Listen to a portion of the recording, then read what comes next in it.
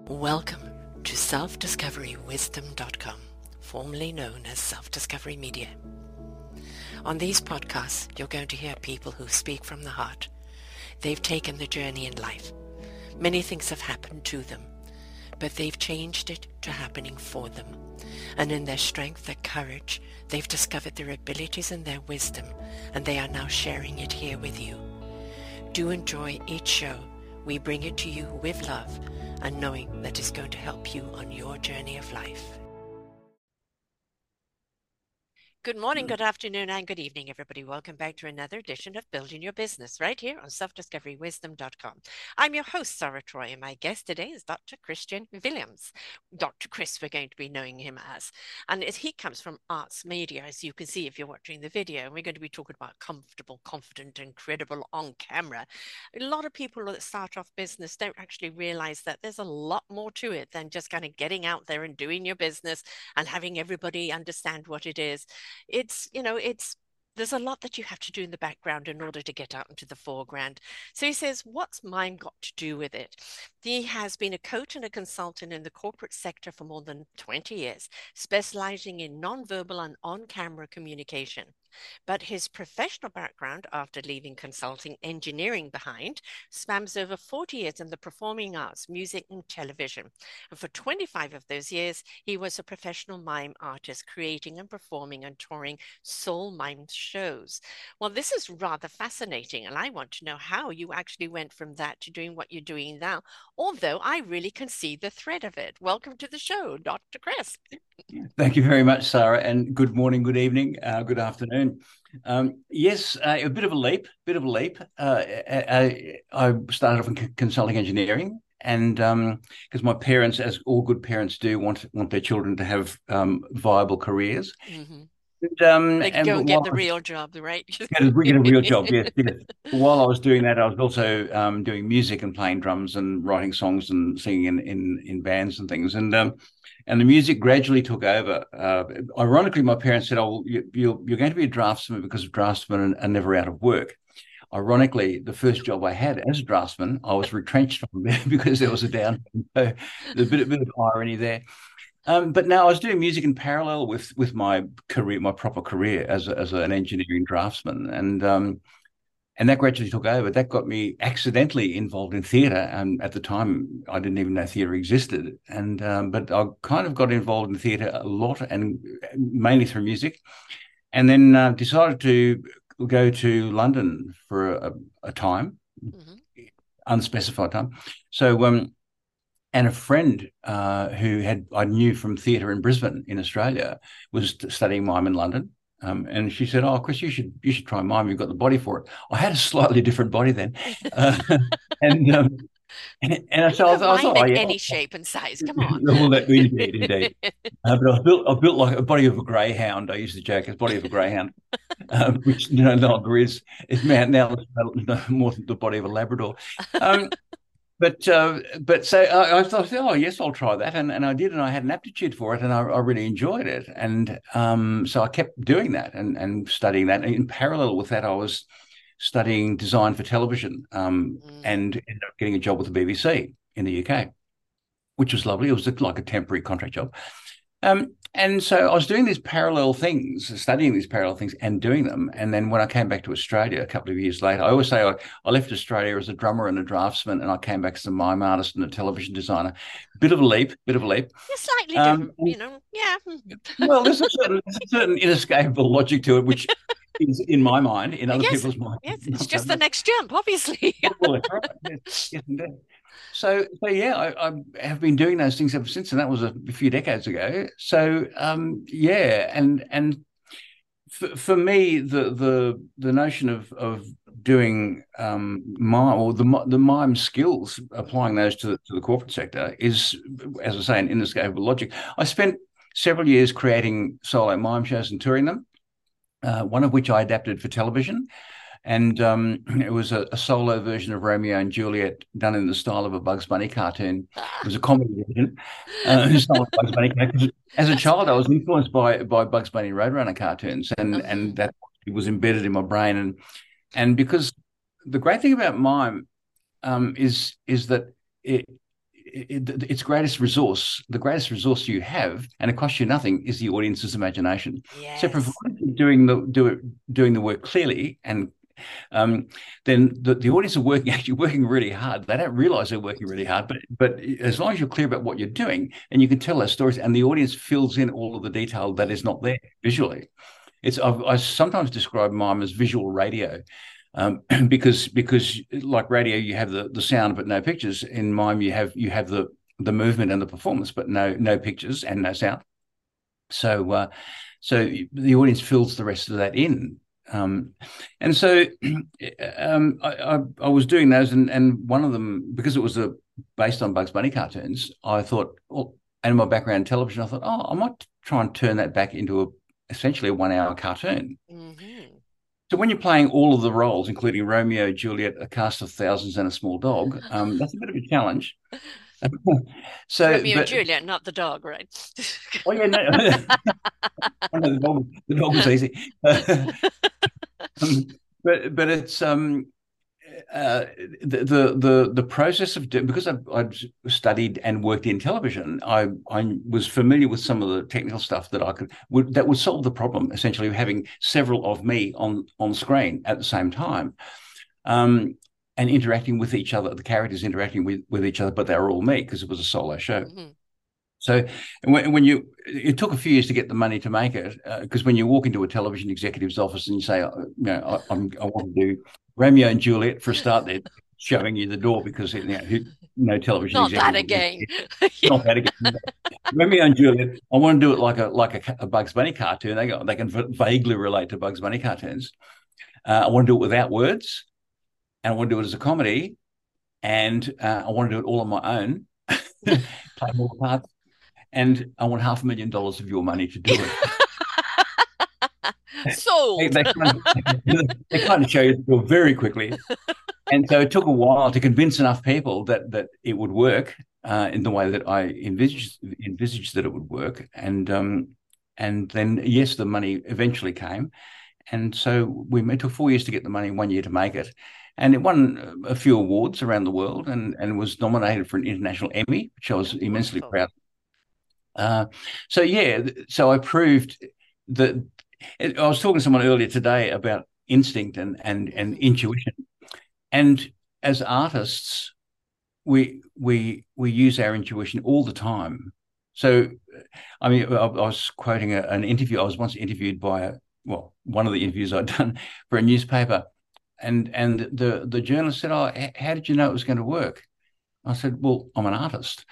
For me." Why ask the question? Exactly. Of course. Can't you see the vision? Yeah. Yeah. If you don't know how it's going to work, you know it's going to work. So it was a redundant question, really, as far as I was. But then it's very easy to assume knowledge on behalf of other people. I can see the logic in how it was going to work. I can see the logic in applying those skills to the corporate sector. What I do now, right. Other people don't necessarily see that immediately. But when you explain to them how and why it works, then they go, oh, okay, yeah. But it's very easy to assume knowledge on behalf of other people, and I'm sure we all do that. We all assume that everybody knows what we know.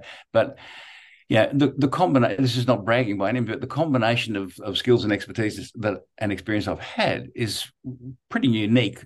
There's no such thing as it's unique because it's me and that particular combination. Other people have different combinations of skills.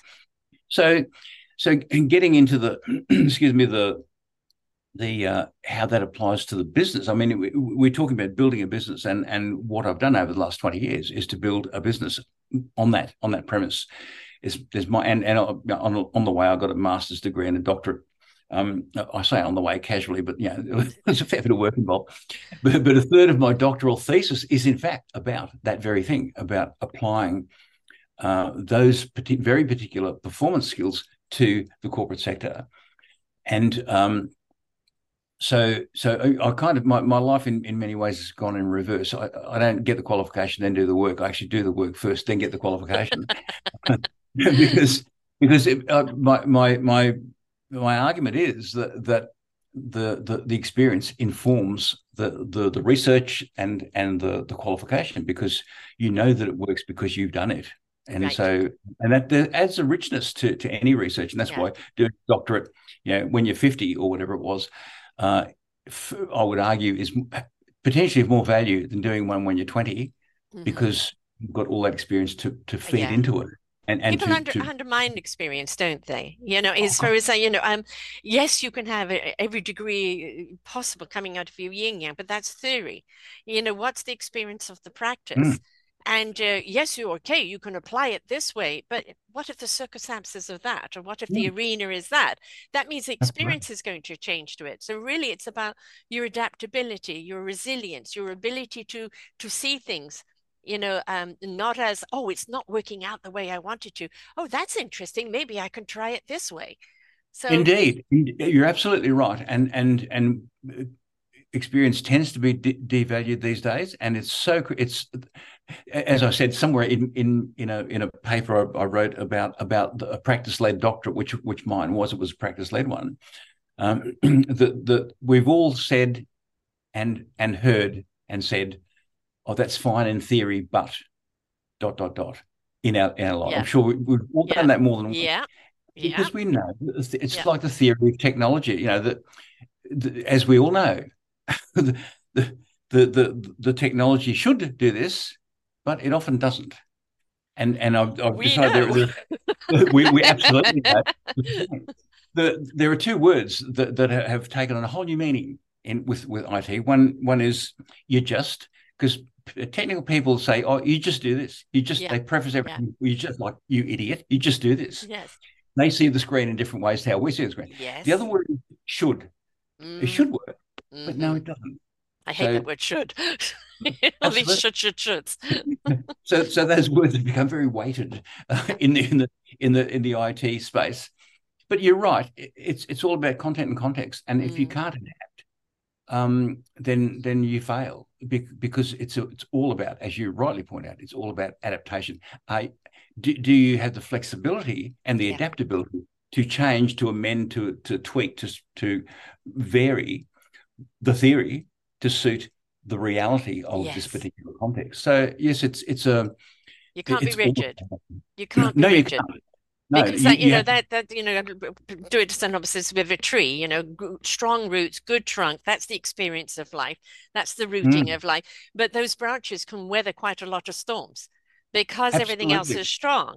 And if you're rigid, then your branches are going to break. And very often the reason why it's not working the way you thought it would work is that just get out of your own way, get out of your ego, just, take a moment, take a deep breath and allow, and Mm, okay, I'm meant to do it this way.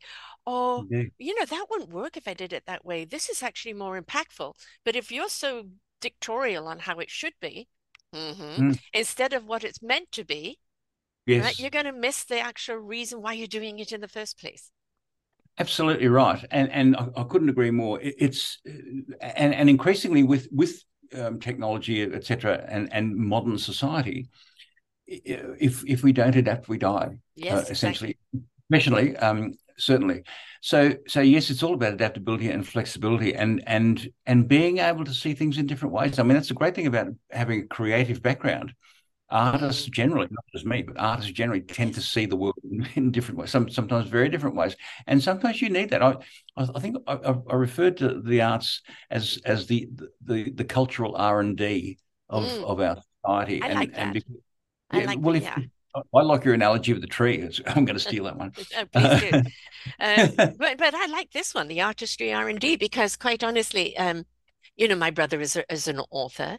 I've Right. just interviewed beautiful Joel Coleman from The Planters and all his wonderful, life experience. And my second time having him on, and he's just done a book for children, actually on why not to smoke, drink, or take drugs, and how to introduce it to them in a way that Right. I choose happiness over misery. Right. Mm. And it's Right. already having an impact, which is really wonderful to see. He never ever set up thinking he would do that. It's a No. He's allowed his journey to evolve and take him down. The opportunities have been presented, and just instead of saying, well, I'm a singer, I'm this, I'm that, he's saying, oh, that's interesting. How can Mm. I be a part of it?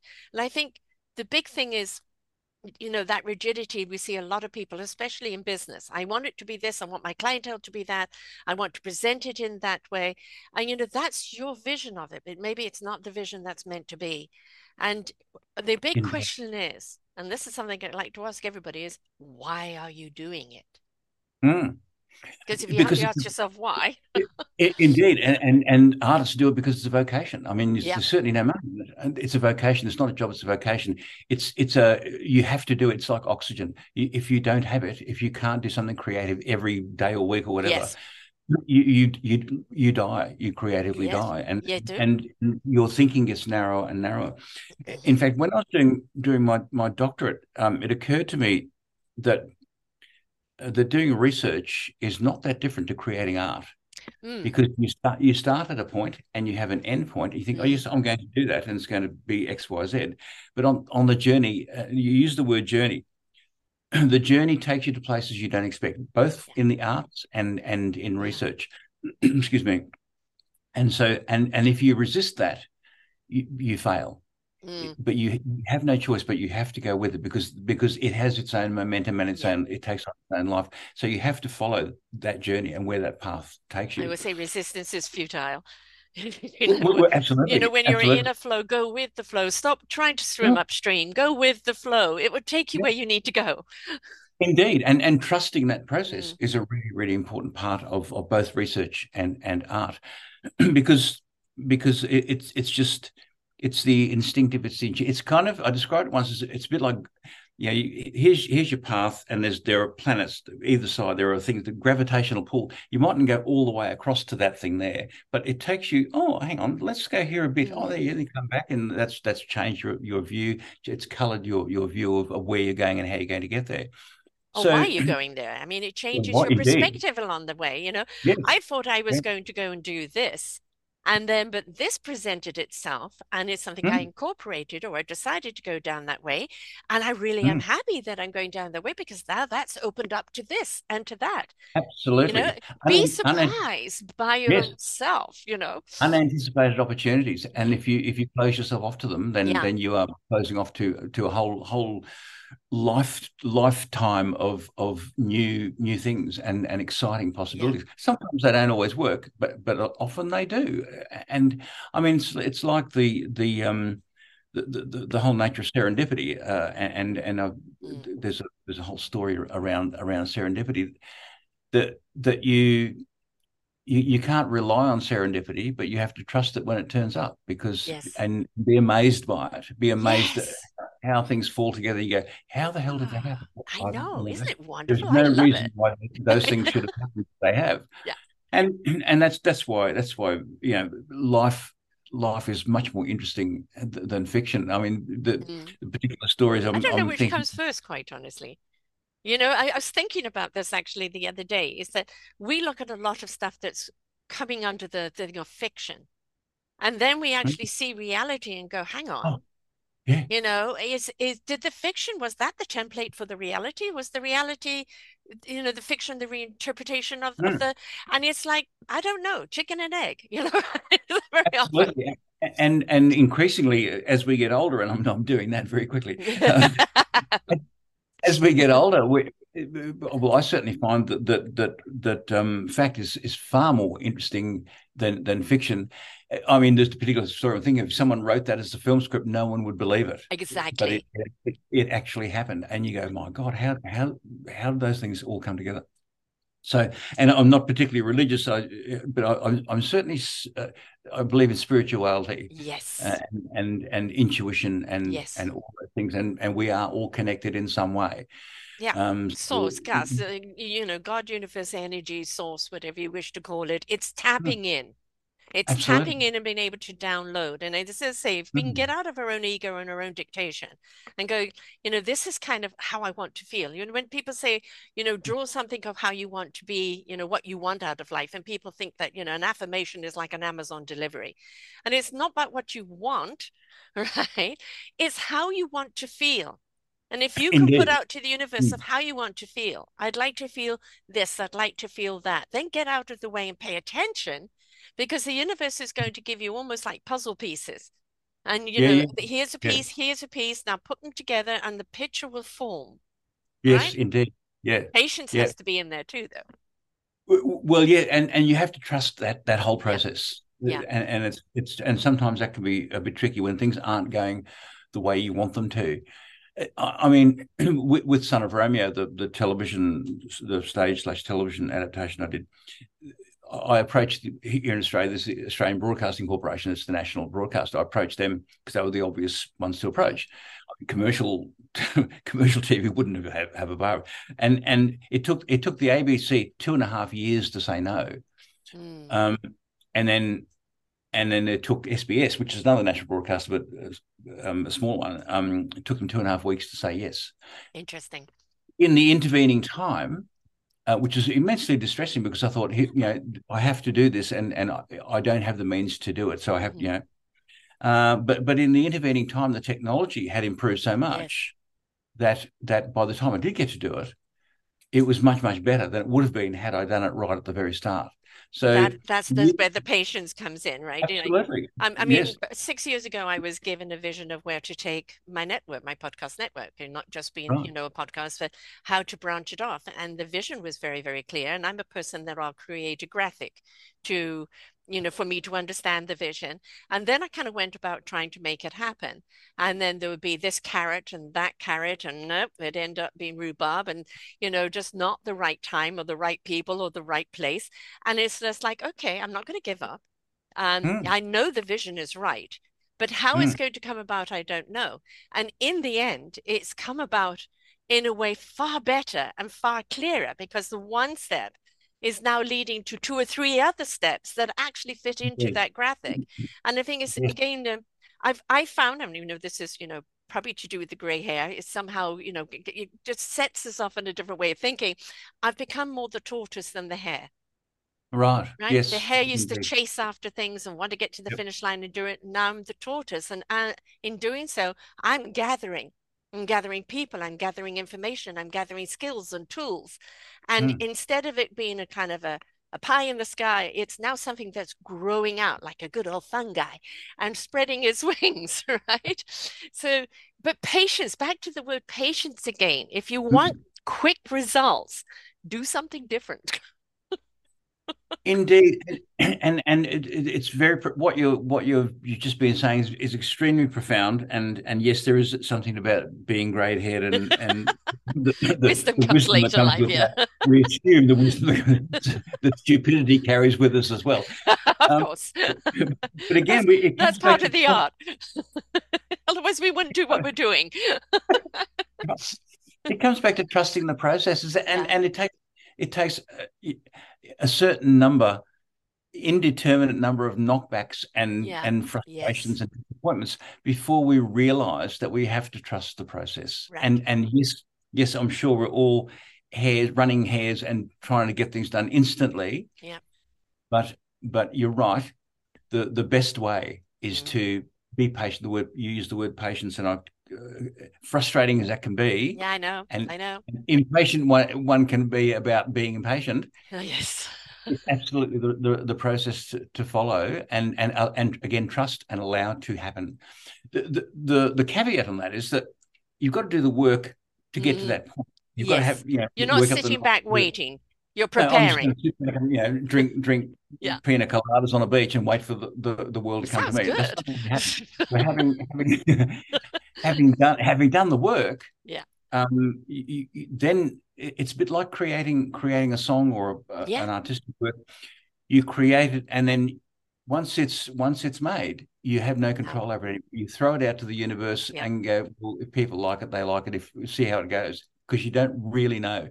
In fact, I with my clients, my business clients, I uh, I make them do to manifest the outcomes of the course that are written. There are three outcomes. There's a 20-minute presentation, live presentation. There's a 20 to 30 second video, and there's a webinar that they have to host and do and present those three things. It's the implementation that where the value lies, because as any performer will tell you, you can rehearse and rehearse and rehearse until the cows come home. You do 1,600 dress rehearsals, Hmm. final dress rehearsals, until you do that in front of an audience, Yeah. you don't know whether it works or how well it works or what you need to tweak, what Oh. bits you have to take out, bits you have to Or add in. what kind You of just don't know. audience you've got. My mother was an actress. She said every night was a different performance based on how the audience interacted or what energy they Absolutely. put out, or did they have to bring it out Absolutely. of them, or was the energy there that they could tap into? And you Mm. you will hear performers who are singers or this that they can do. How can you've sung that song thousands of times? How can you still? Yeah. And it is you're singing to different people every time, different Yes. energies every time. Yes. It's being Yes. tapped in. Indeed, that's absolutely right. Every audience is different, so every performance Yes. by nature has to be different. Yeah. Um, and it's, I mean, doing solo mime shows, they have a certain rhythm Mm. and pace to them, and that's why, like, you don't drink coffee before you do a performance. It goes quite fast. But I would find that if I tried to resist the rhythm of Mm. a performance, which is a combination of the audience and the Mm. content of the book Yes. itself, if you try to resist that, it just doesn't work. It just Yeah. feels wrong all the time. So Yeah. you have to go with that rhythm, and so that because the show, the performance, the piece of music takes on a life of its own, Yeah, I agree and with you.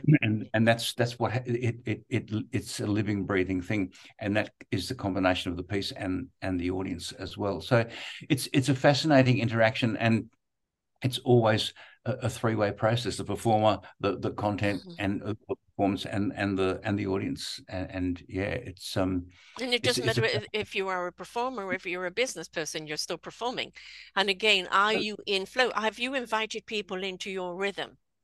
mm, Are they in the mm, same vibe, the same frequency? Because if they are, they can ride that wave that you're presenting.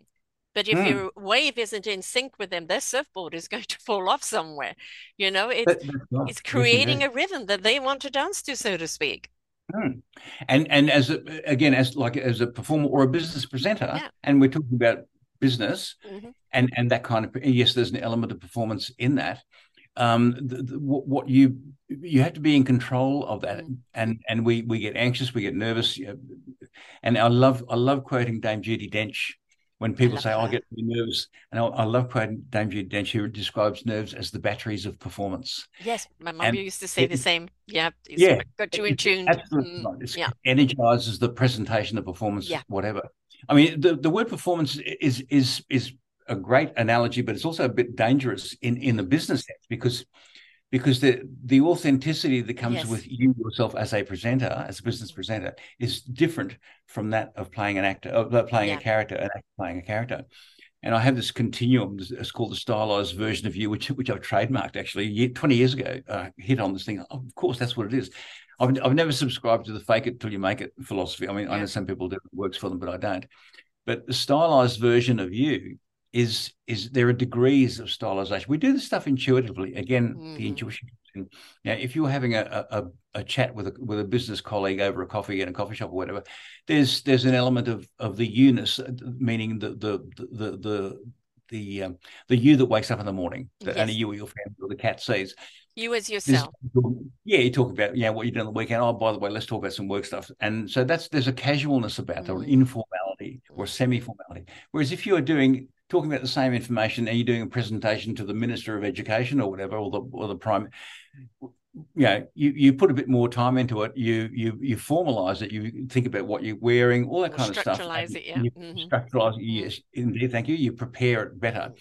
So that's at the more towards the other end of the continuum. You still got to be you, and Yes. got to be authentic you. But there's and we do, as I say, we do this stuff intuitively. Mm. It's like an audio fader. You slide it up along the continuum depending on the content and the context of where you are. Again, we're But talking all about the content. time maintaining a you. Because Absolutely. there are people that are gifted speakers and they can sell an Eskimo a fridge, right? Mm, And they're really great at the presentation, but there's a mm. hollowness about them. You want Yes. that same person that's having that cup of coffee with a friend or just talking about something passionate about it, that same Mm, passion, that same drive, yes. that same why, but Mm, obviously delivered in a more structured manner, mm. but at the same Indeed. time with the same loving energy of why you're doing it. Yes. Because that's what Yes. they're going to feel. They want to feel what you're saying. Absolutely. There's got to be a human connection. Yeah. And again, with technology, we're increasingly in danger of losing that humanity. And my approach to coaching people in presenting is that that's what people want to see. They want that human to human contact, irrespective of Of the the context delivery. or Yeah. the medium through Yeah. which, I mean, we're talking now. And yes, we have a human connection, but it's limited to two dimensions in a sense, Yes. because Yes. we're both on screen. So how do you build the humanity or retain the humanity in this kind of interaction? It's by how you approach the content, how you relate to the other person, and how you relate to the screen, to the Mm. camera. And Mm-hmm. that's a really tricky thing, because the camera is an entirely foreign environment talking to a piece of glass, i.e. Yeah. the camera lens. It's totally unnatural. So people say, "Oh, I want to feel natural." Well, it's never going to feel natural unless you've been a newsreader for 20 years, Mm-hmm. and that can feel vaguely natural. But you're talking to a piece of glass. What you're not getting is any that Feedback. audience feedback. Yeah. Yes, you're not getting any, non-verbal, verbal. What you're Mm. just not getting it. It's a one-way process. So I love quoting Phil Collins during my doctoral Love research. his music too. Oh, Yes. it has a musical aspect to it. My doctor has a one-third music. The second third is something else, and the third is the corporate, the mime and the corporate stuff. Mm. But I remember watching an interview with him when he talked about the putting out the album Face Value, about how it was a very organic process, and he doesn't like to just work something and work it and work it and work it until it's Mm-hmm. kind of white bread.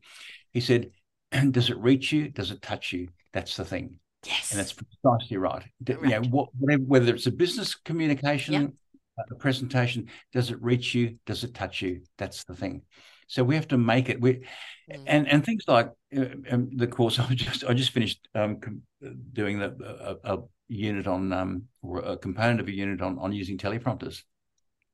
And newsreaders can be pretty good at using teleprompters and making it sound conversational, Yeah. whereas most people, including myself, we when we first start using teleprompter, hello, my name's Chris Willems and I'm using a teleprompter, and it just goes flat and boring. Yes. So what you have to, I call it rehearsed spontaneity.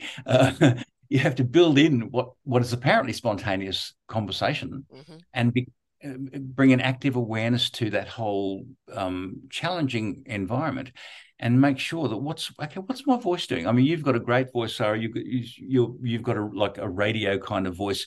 You're very conscious of, or it's familiar enough to you now that it's become unconscious. But your cadences and rhythms are very appealing, very easy on the ear, lovely to listen to. Most people, when they're reading an auto cue, they don't do that. So Flatline. flatline, absolutely. And I call it active awareness. I mean, being aware of something is one thing. Being actively aware means you're aware of it and you do something about it. Mm. So the active awareness that you've obviously brought to your context in interviewing people and having these conversations is fantastic, because you're so familiar with it now that you do it as a matter of course, I assume, because you've been doing it for a long time and you're very good at it. So for the rest of the human race, we're not so good at it naturally.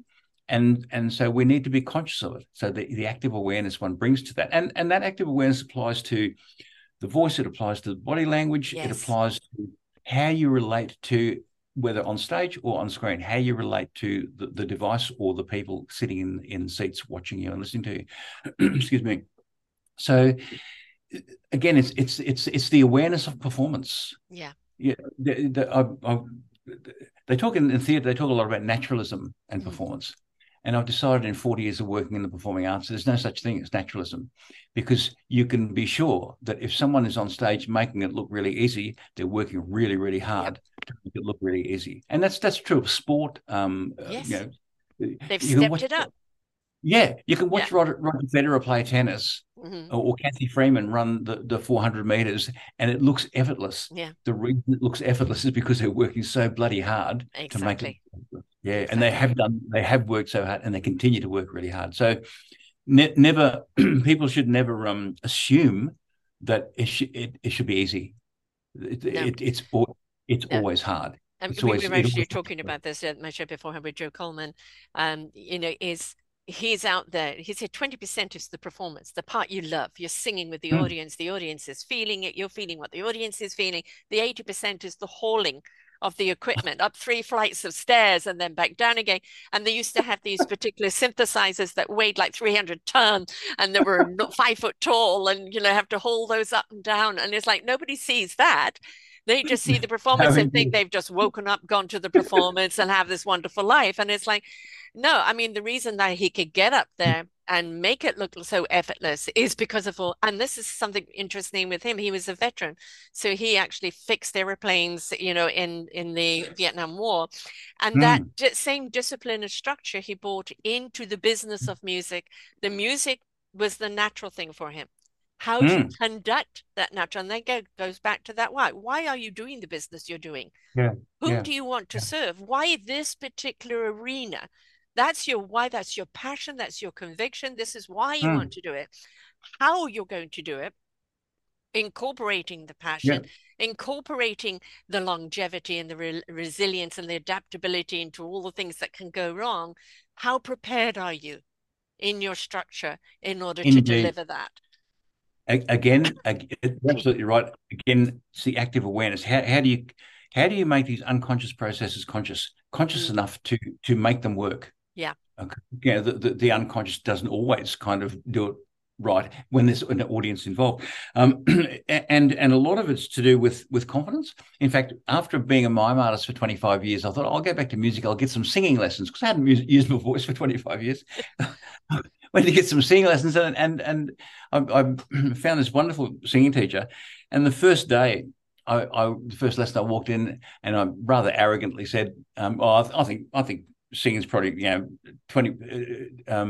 80% confidence, 20% technique. And she went, no. I thought, oh God, I've offended her now. She said it's more 5% technique and 95% confidence. And so that applies. That the numbers might vary, but that principle applies to presenting, to performance, to anything that involves relating to other people in a professional sense. So I was really blown away by that, and I thought, okay, it was a real eye opener. So what I work on a lot with my clients, and again we do it intuitively, but we make the intuitive. There's a structure to the intuition. There is, yeah. and one of the things I love about the work that I do, and I just love it. I almost feel guilty taking money for it. Almost. Not quite. I love finding out what makes people tick. Yeah, I know. And it's fascinating because that manifests in how they physically come across. I mean, how our bodies move and carry themselves is an absolute literal translation and reflection of how we're feeling at the time. So if you're feeling lousy, you look lousy. If you're feeling bright and confident, you look bright and confident because your body carries that and manifests that. So, but you can work it the other way as well. If you can tweak the body language, that can actually feed into building the confidence. It's a remarkable thing, and I've learned this for over 20 years of doing it. It's remarkable how if you tweak the body language and how one carries oneself, that can really lift one's confidence. And it's a self-cycling thing. The more confident you look, the more confident you feel, therefore the more confident you look. And it's fantastic, whether that's on screen or on stage. I mean, it manifests more or in real life or anywhere, really. We see the full body, but on screen, we're talking now, and we're essentially in what's called an MCU, medium close-up. So I'm moving my hands around. When I'm doing mime, I have to be very conscious of not just throwing my hands around randomly. But when we're on screen, even though we can't see the hands, they're out of frame, it's really important that you keep moving. If you're someone who gestures, it's really important that you keep gesturing and keep moving, because it brightens it activates the body, it activates the voice as well, which is a remarkable thing. Yeah, and I have a lot of people that are first timers, I call virgin podcasters, and we've had this conversation and they're all relaxed, and then it's like I'm into my intro and suddenly they're like this, and it's my job to make them feel at ease. right, to Mm. bring them out. Mm. And if I'm doing my job right, within a few minutes, they've relaxed, they're into the conversation, and now you're seeing them for who they are. So, if you're listening to podcasts, folks, sometimes you can feel this person Mm. maybe is not quite in it. Give them a bit of time. They'll loosen up, right? At first they're just like, oh, that's action, and then they realize, oh no, it's a conversation, Yeah. And yes, I talk with my hands. The only stupid thing is on Zoom, the hand keeps coming up on the Well, thing. what's where you bring the consciousness in? Yeah, yes, I need to keep gesturing, but if I gesture in front of my face, it's going to be distracting. So I have to tell you the story. I was working with a bunch of 50-year-old blokes, with a capital B blokes, up in Mount Isa. And there was one woman in there, and these are all blokes, sitting there with their high Yeah, vis, going, "What's this crap about?" yeah. Talking about communication, and there's one woman in amongst all these blokes who was very accomplished at what she did. I can't remember exactly what she did, but she was there because she was really good at her job, and she was, especially compared to all the big whoopy blokes, she was fairly slightly built, and she was small, and she was sitting, literally sitting on her hands, and which made her smaller because it drew the shoulders in and made her look really Mm. small.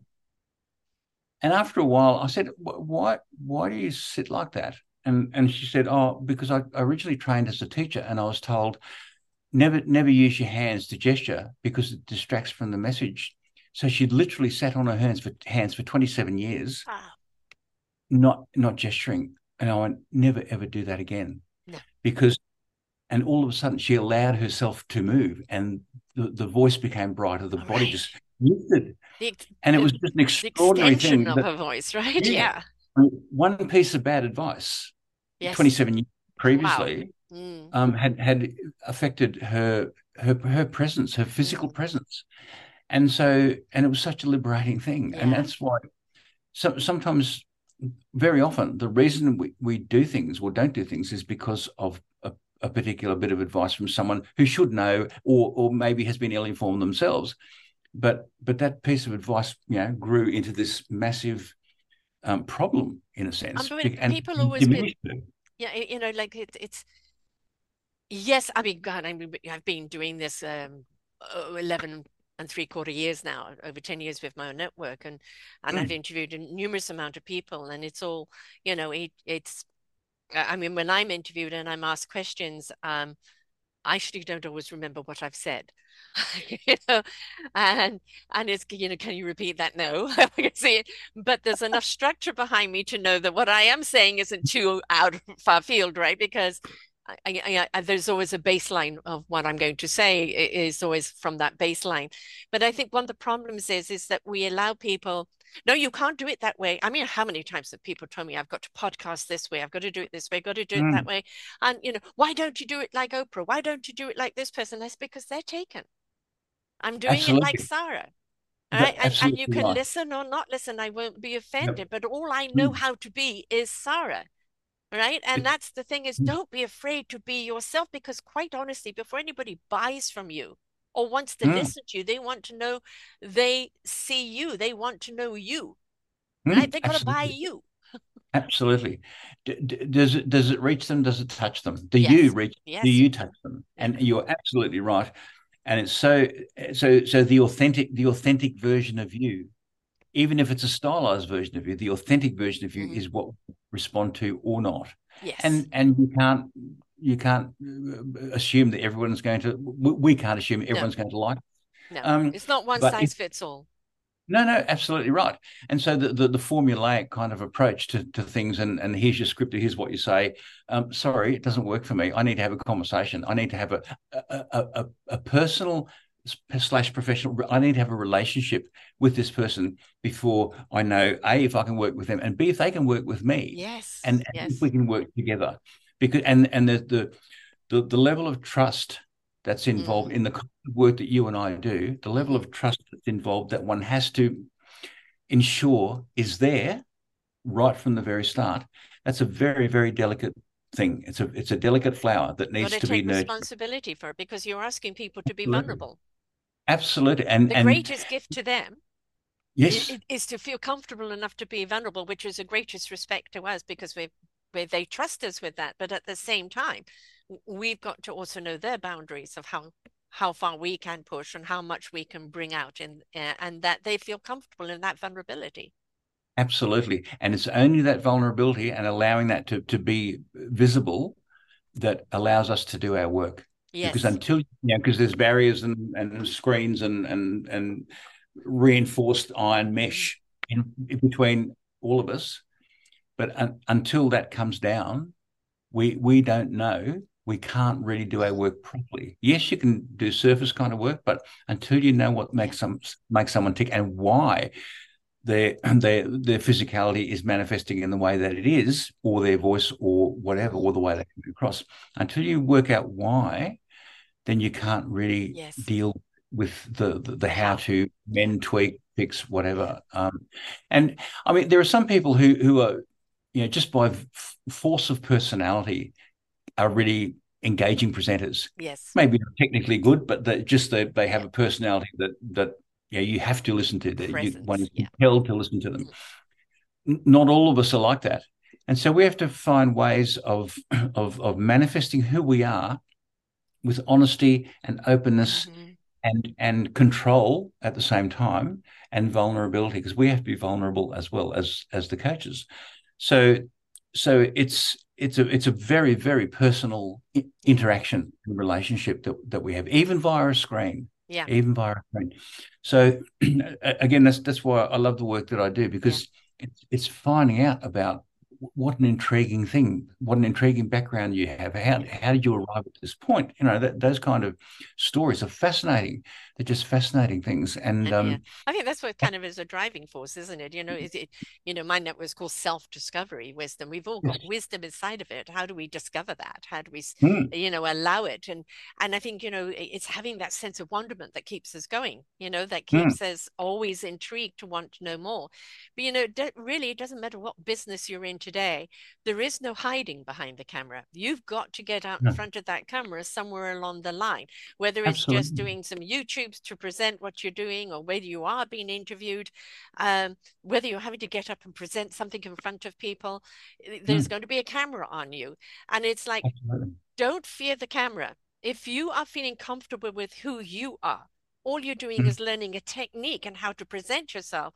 All it is taking the essence of you and all that you have to give and mm. putting it into a format that once it's action, you know how to do.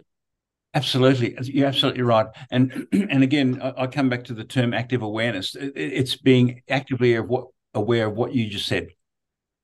It's through it's technique. It's a camera. Oh yeah, so I have to do X, Y, Z to make sure that I'm engaging through that Yeah. dehumanizing advice, not advice, dehumanizing device. I'm a mime artist, never let a mime artist start talking, you can't shut them up.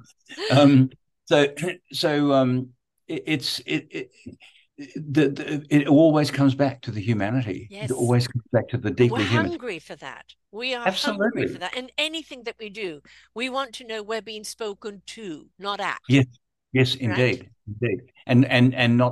And not assumptions made about Right, who we are, what we're doing, what we know or don't know. right. So it's a very delicate um, interaction. I mean, I have a background in engineering. Yeah, Mm-hmm. you can't get less personal than engineering in a sense. So when I coach engineers, I can relate to them. Mm. I understand that they're very, very, very skilled at what they do. That the roads we drive and the bridges we drive across Right. the stuff when we drive across them, all those things are super important. But they're engineers, and I'm generalizing. I'm not a psychologist. I wouldn't bloody know, but engineers are typically really pretty ordinary at Try, communicating what they do try. because they're so passionate about what they do, but it's so technical, Yes. and that applies to IT people as well, not Yeah. just engineers. Finding the humanity Yes. within that technical person is a great challenge. I love it. I love the Yeah. challenge. I love finding out what it is about that about this person that makes them. And then you find out that on the side they volunteer for Meals on Wheels or something like Yes. that. And fantastic. You go, oh, okay, that's another side of your personality that I need to know about, because then I know how to utilize that and how you can utilize that to enhance your Mm. professional communication, I whatever. think that, one of the things that we get lost on is we identify people by what they're doing, not Mm. by who they are or what they're being, right? Indeed. Indeed. You Yeah. know, Yeah. be the person doing what you're doing, not Mm. doing the being. And I think, my son-in-law is an engineer, but he's Right. also a graphic artist and he's incredibly good. He Mm. designed my book cover, and he's I can go to him with any tech problem, but also when we get into the creator source, in fact, actually he's going to set it up that I'm actually going to interview AI, which I'm rather intrigued to find Wow. out. I'm looking forward to that one. And we talk tech when my daughter is not interested at all, but we can talk tech, but we're talking tech from a creative point of view. Mm. The Mm. application of tech and how it can cause advancements, not take things away, not be the devil's advocate, but the creative side of things, of how we Mm. can use it Mm. as a tool, right? Yeah. As all these things are, to actually enhance and make things better. And, and Indeed. and I think because of his engineering mind, he's able to look at the artistry in a way, which probably like yourself, that can bring about the building blocks in order for that Mm. artistry to really grow. Indeed. Absolutely. It's how it's manifested. The art has to be built, by Yes. an engineer. I mean, when I used to say when I was designing sets for television or theatre, someone once said, "Oh, is your engineering background a disadvantage?" I went, "No, quite the opposite. Yes. Because when I design a set, I know A, that it can be built, Yes. and B, that it won't fall apart halfway through the run, and C, that it's going to fit through the stage doors. You'd be Yes. astounded at how many times sets Yeah. have designed and built and they don't fit in the theatre or the studio or whatever. So there's a practical aspect to the art that I do in whatever content, whether it's engineer, whether it's design or performance. There's always a technical aspect. There has to be. I mean, Yes. it's performing and presenting. It's like two halves of the brain. Mm. There's a yes, you're playing. If you're on stage, you're playing a character, so you've got to be in that character. But at the same time, the other half of your brain's going, "Am I standing in the light? I'll hold that moment a little bit longer for Yeah. that particular audience." Yeah, there's a conscious process happening all of the time, as well as the character kind of being depicted. So it's it's the yin and the yang. It's the balance between Yeah. the But it's aesthetic and also the it's practical. knowing your format. Like my mother was a stage actress. So on the stage, you're projecting. Right. In the radio, Indeed. you're bringing it down.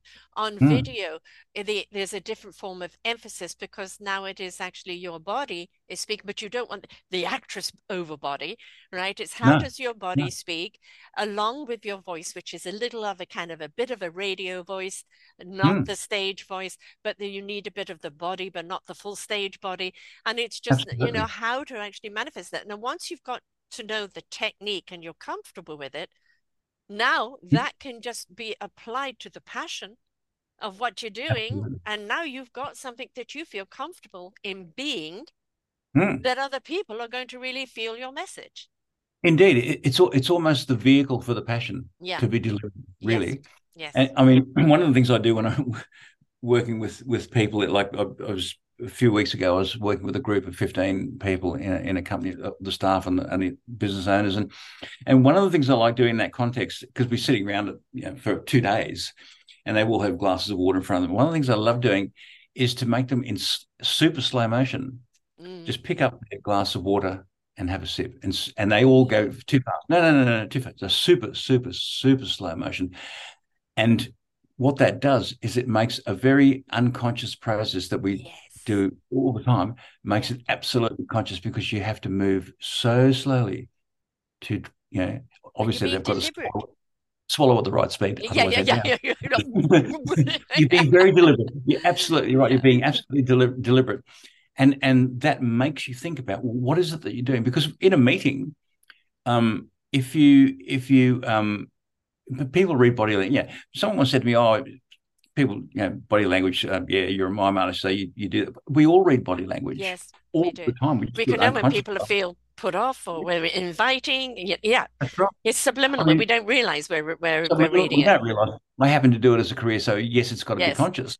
But we all do it all the time. I refuse to believe that 100 years of technology have Mm. negated 1 million years of evolution. Yeah, we Yes. are an animal species that we read body language all the time, Hmm. and so I make them do the slow motion thing, to make them conscious of how they take a sip of water, whether it's a quick gulp Yeah. or a slow considered sip, tells the other people in the room how they're feeling at the time. Mm. And often you'll find that this is a very subtle, delicate kind of example, but often you find when someone speaks in a meeting, they immediately take a quick sip of water straight after because they're anxious and the throat's dry and sort of stuff. So my advice is, I'll just hold off for a moment and then do it in a choreographed way and do it slowly, because otherwise you're telling people that you've just said something and you're really uncomfortable about saying it or whatever, or anxious or nervous, whatever. I mean, that's just one small example. Yes, take the pause. Yes, take the Take the pause. pause. Have that sip So of water, let them digest it. Now you're ready for the next bit. indeed, it's choreography. Mm. It's conscious choreography, and that sounds a bit sort of, if I can use the word wanky, No, but it's what we all do, but we don't know we're doing it. we don't know we're doing it. Absolutely, and in fact, I quote because you don't live in Australia, you probably don't know who Barry Jones is, but he used to be a quizmaster many decades ago on television. He was a genius, and he's got like 3 PhDs and all. He became a politician eventually. But he once said Australia, he said, Australia is the only country in the world where being called intellectuals an insult. And so when, in my context, because I have the word DR in front of my name, because I've got a doctorate, I can legitimately call myself Dr. Chris Willems. The business world can be quite suspicious of that, or quite skeptical about that. Yeah. Just so they can be quite skeptical about the academic, the theory, the theoretical, and they can equally be quite skeptical about someone in the arts in Australia. And you'll have to excuse the expression that the arty wanker and there's the academic wanker, both of which boxes I tick. But capital W there, huh? Indeed. But it's applying. A delicate way of putting it. It's the word starts with it's anchor that starts with a W. But there's a delicate balance to be struck between the credibility that brings, the genuine credibility that those backgrounds bring, and applying that to a practical context. Balancing the you've got to make the academic functional and the functional academic, or the theory functional and the functional theoretically valid. So, and that's really been my career for the last 20-something years in Did you doing ever that. see Trevor Noah's who's a comedian here, South African actually, he's half black, half white, so he was born a crime. A brilliant young comedian who just has the ability to be so well balanced and see things from both sides. And he ran the Daily Show for 6 years here.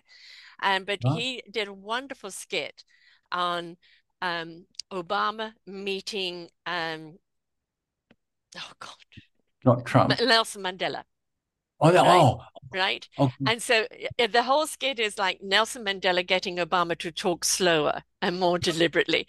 And it is hilarious, absolutely hilarious. But you can't listen to Obama after that and the deliberate way that he speaks without thinking about that skit, and two of the best presenters on the planet ever. Yeah. Nelson Mandela and Barack Obama. The considered way, and it's all genuine. Yes. Particularly Mandela. Yeah. Given his, I was discussing him just the other day, 27 years of being in prison. Yes. Yeah. That gives you. I was actually on that island at an event when he was there. Oh wow! But the considered depth, the depth of consideration of thought behind every word every syllable he chose.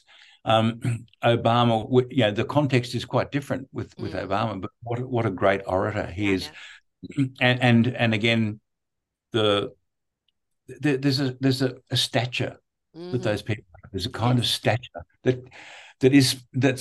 it comes from their physical manifestation of how they come across, and the vocal manifestation of what they say and how they say it, and the depth of what they say. The rhythm and the pause. rhythm and the pause. And Yeah. and you know, I'm really bad at taking my own advice. In mime, there's this, I always say the less you do, the more powerful it is. Yes. When I start talking, I babble on. And I have to I have to make myself stop or get people such as yourself to say, Chris, shut up for a moment. I'll just jump in. Because never let a mime artist start talking. You can't shut them up. And they talk too fast. So the equivalent, and I say it to my clients all the time, the less you do, the more powerful it is. So stillness is much more powerful than movement. Just like Poignant. pause indeed is much more powerful than continuous talking, because we stop listening. We stop Yes. listening because we're being bombarded with words all the time. Right. Well, And so, it's setting the stage, isn't it? You know, when you listen to, and actually, I mean, I really would highly recommend listening to Trevor Noah, even on his past shows of The Daily Show, which they're all up on in Comedy Central. Um, he had a wonderful way of interviewing, but it was those moments in between where he would talk about some event that's going on, and the poor guy, unfortunately, just had Trumpster stuff the no, whole time. And I think that's the reason why he finally left, is I just can't make a joke about this guy anymore, you know. And it's enough is enough, you know. But it's a beautiful way, the way he could take a subject and bring about in such a beautiful, profound, and yes, the way he spoke. It was mm, deliberate, it was balanced, it wasn't mm, attacking, but at the same time, it brought about a different point of view, and in a way that people stop laughing and start listening. And he's indeed. a young man with such artistry. His book is fantastic. And he was interviewed by Jay Shetty, the mental guru. And I have to say that Trevor took that one. I mean, like the profoundness and everything that's there. Because Mm, we listen. I remember the first time I listened to Obama, I didn't even know anything about him. And I heard him speak. And this man's got my attention. yes, absolutely. Because he doesn't keep talking, because Yeah. he's quiet. He allows us in. Yes. He invites us into the To conversation, and digest. to To digest, to digest what consider he's and saying, digest. and then hungry for the next bit. Yeah, Absolutely, absolutely. engaged. And Yes. when one is presenting, and the adrenaline's pumping through, especially in a live situation, it's really hard to do that, Yeah. because the adrenaline makes us think we're going at a really reasonable speed, but we're going 10 times faster than I we think know. we are. I know. And we don't allow. I Yeah. probably do that because I'm in flow. And I think it's just a question Oh, which wind is behind me at the time. You no, know? no, no, no. Again, because you've been doing this and you're familiar with the medium in which you're working, it's great, because the pace. You've got to strike a balance between pace and pause, and Mm, and also just feeding information and keeping talking, because if you don't keep talking, people yeah, stop listening. exactly. So, Yes. yes, indeed. So again, I come back to the active awareness, the consciousness of what Yeah. we do, and making it as engaging as possible. When one is presenting, one needs to be conscious of stopping. Just Yes. stop, and allow the words to settle, allow the picture to settle, the picture of the body language to settle. Stillness is much more powerful than movement. Stop, just stop, and wait for. I had this expression that I use with clients, like when they rehearse getting up to a podium to start speaking. Make them wait, make them wait, make them Yes. wait. Just make Yes. them wait for a moment until you're ready. Because I've had instances where presenters are so nervous they started speaking before they even got to the podium and the microphone. They want to get over and done with as soon as Yes. possible. Yeah. And I can understand that, because, and I mean, when I was performing, as doing solo shows, virtually every performance, and I did hundreds of them, virtually every performance, I'll be standing on stage going, why do I do this? I hate doing this. I get so nervous. Why do I do this? And then You get the out there and pre-show do it. is Yeah. playing, and you step on stage and go, ba-da! Exactly. And then an hour later, you're getting a standing ovation. You go, that's why I do it, because it Yeah, feels really exactly. good. What I do and, when I do actual physical guest speaking, I have to feel my energy of the audience. So oh, absolutely. what I do Yeah. is, hi, do you mind, all of you, if you just either stand up, if you can't stand up, but that's fine. But I want everyone to take a few deep breaths, Yes. right? Yes, Okay, indeed. are we Yeah. all feeling good? Have we left the last hour behind? Mm, Right? mm, And very often I may have bullet points of what I want to talk about, but very often I actually let the audience tell me what I need to talk mm. about, Wow, that's because lovely. Yeah. I can't, I've had people, no, you've got to say this, you've got, and this is why I think probably can't do a TED talk, because they want you to say exactly what the piece of paper is. And mm, I mm, mm. couldn't do that because I am going to go with what the wisdom is telling me to go. Yes, Right. yes, And the absolutely. content, the baseline of what I was going to say is there, but how I'm going to say it is depending up to Mm, my audience. And I think that is this indeed, trust your feel, right? You know what you absolutely. want to say, you know what you want to Yes. get across, but let Mm, that audience's energy guide you sometimes in the rhythm of how you do it. mm, indeed, indeed, and that's what a lovely thing to do, to essentially invite the audience into Mm. a conversation, a Yes. conversation. And that's actually something I like to do is after the talk is have question answer period and not just go off Absolutely. grandstanding. I love that engagement, right? Mm, Yeah. indeed. I know it's great because that's when the genuine conversations Yes. happen because Yes. people are interested to know more. They Yeah. want to know that bit of detail. Well, Yeah. how did you do? Why did you Yeah. say that? Mm, Excuse me. And that's true engagement. mm. And that works well on screen as well. I Yes. mean, ran a webinar just the other day, and at the end of it, there was a Q&A. I went, oh, this feels really good Mm, because people, you're having in a very one-way kind of mm. context, i.e. on screen, you're having a two-way conversation, and that Yes. makes it like we're doing now. So it makes it all the more human, and it's the humanness that we need to Yes. retain in all of our professional interactions, and increasingly because we're fighting the the vehicle of technology is great, but we're fighting the dehumanizing effect of that Of it. And technology. that's up to us. It's up to us. We can take this technology as a tool and keep it humanized, or we can give in and Mm, let it take over. That is our choice. But at the same indeed, time, we've got to understand no matter what business we're doing, there's generally somebody else out there doing it. Now, absolutely. why do people want to come to you? Not because you're bigger and better and can faster and this and that. It's because you're Mhm. you. Yes, absolutely. Couldn't agree more. And it's again, it comes down to human contact Yes. because we respond, irrespective of the technology, we respond to the other human being at the other side of the table or at the other side of the camera lens. Yeah. That's who we respond to or not, depending on who they are, and Connection. it's about connection. It's It about human is. Yes. absolutely. We want to Um, feel that person has talked to us. All right. yes, And we want to yes. feel that we're heard in what they're saying. And if you're talking to a client, are you just selling and pitching? Or are you Mm, listening to what they need? indeed, indeed, and solving their problem for them or with Yes. them. And With them. it's always a collaborative process. It's Yes. always a with, not I will solve your problem. Yeah. What's your problem? What's your issue? Yes. What's your challenge? Let's Yes. work together to work out how to A, define it, and B, address it, and C, solve it, hopefully. There is And always a solution. Let's find it together. yes, absolutely. Right. And it's the unique solution for that Yes. person. Yes. And And that's there's the no one point. size fits all again, right?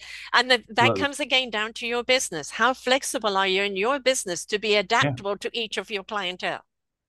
Indeed, and that's why I only have 5 clients at a time Hmm. in any one cohort, because that allows me to work with each of those clients to the extent that they deserve, and Yes. and and we can establish that relationship. If I'm working with 1,000 people, there's a limit to how personal you can be with 1,000 people, or even 100. Working with 15 a few weeks ago was over 2 days, and holding them for 2 days, that was an interesting challenge, and yet and so the depth of the relationship with each person is not quite as deep as one-to-one. However, within that context, you can still Yes. build in an awful lot of personal engagement with each of those 15 people, with Yeah. each of them, Because you have ranging actually from no idea with each of those 15 people of how mm, they expand, how they connect, and how the beautiful matrix absolutely, that comes out of that, right? yeah, And again, back to absolutely, the allow. Don't dictate how it should be. no, Present how you see it, and then mm, allow it to take on a life of its own. indeed. Well, and in that context, I mean, with 15 people, two of whom were the owners of the business, Right. and the rest were staff down to the sort of receptionist, and you go, well, okay, how do we balance? How do we get across all of those different levels of responsibility and authority?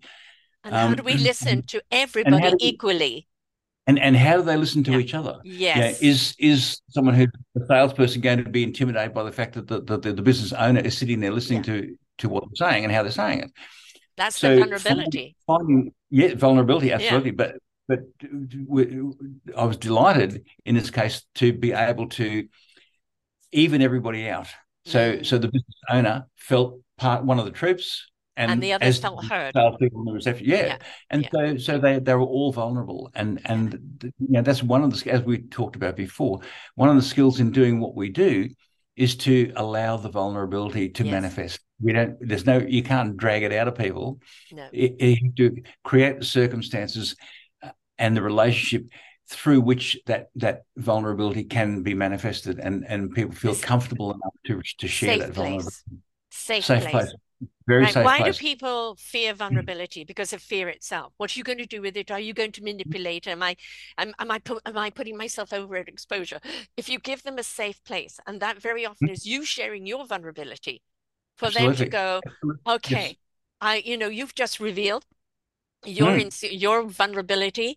I guess I Mm. can put a step forward. And then that Yes. trust factor builds up. This is a safe place, right? And Absolutely. that Yeah. takes sometimes a little bit of time, but it most certainly is how do you present it in a way where you are inviting enough? I always say Mm. inspiration begets invitation. When you inspire someone, the invitation is there, Yes, right? indeed. What you Yeah. do with that invitation is up to you, but that invitation is there because of the inspiration. And Mm. if they feel Mm. I'm inspired by who you are and what you do and how you do it, then Mm. I want to take that step into finding that safe place where I feel I can be vulnerable. Yeah. Yeah, absolutely. And because of the work that you do in this context, you are obviously very skilled at doing that. You're obviously very skilled at creating that safe place where people such as myself, your guests, can feel like they can open up and expose their own vulnerabilities to you. And that's a fantastic skill to have. And that's why you're so good at what you do. Thank Because you. you have that sensitivity, and you allow us to be open and vulnerable, and that's a fantastic skill. Not everyone can do that. In But fact, that's a a gift lot to of people everybody can't. else. Your vulnerability, your honesty, your own idiosyncrasies that happen Mm, along the way shows other people, yes, you can be successful at what you do and still be vulnerable or still be quirky or still yeah. have battles and challenges along the ways. I'm Mm. human. This is my achievement. That's right. I'm human. That's the core of it. I'm Yeah. human, Yeah. and again, you know, I refuse to believe that 100 years of technology have negated the Yeah. humanness No. of a million years of evolution. We are human beings. We're a human species, and we need to relate, and that's becoming more and more apparent Evident. Yes. post COVID. Evident, thank you. Post COVID, where I've been going to chambers of commerce meetings and a few things like that. Just now that it's near the end of the year, and so there's all sorts of functions happening, Mm. and you go along to those, and you can feel it's Mm. palpable in the room, the relief of Yes. people being able to talk to each other across the table again, I and know. which is because I coach people in presenting to camera. Yes, I know.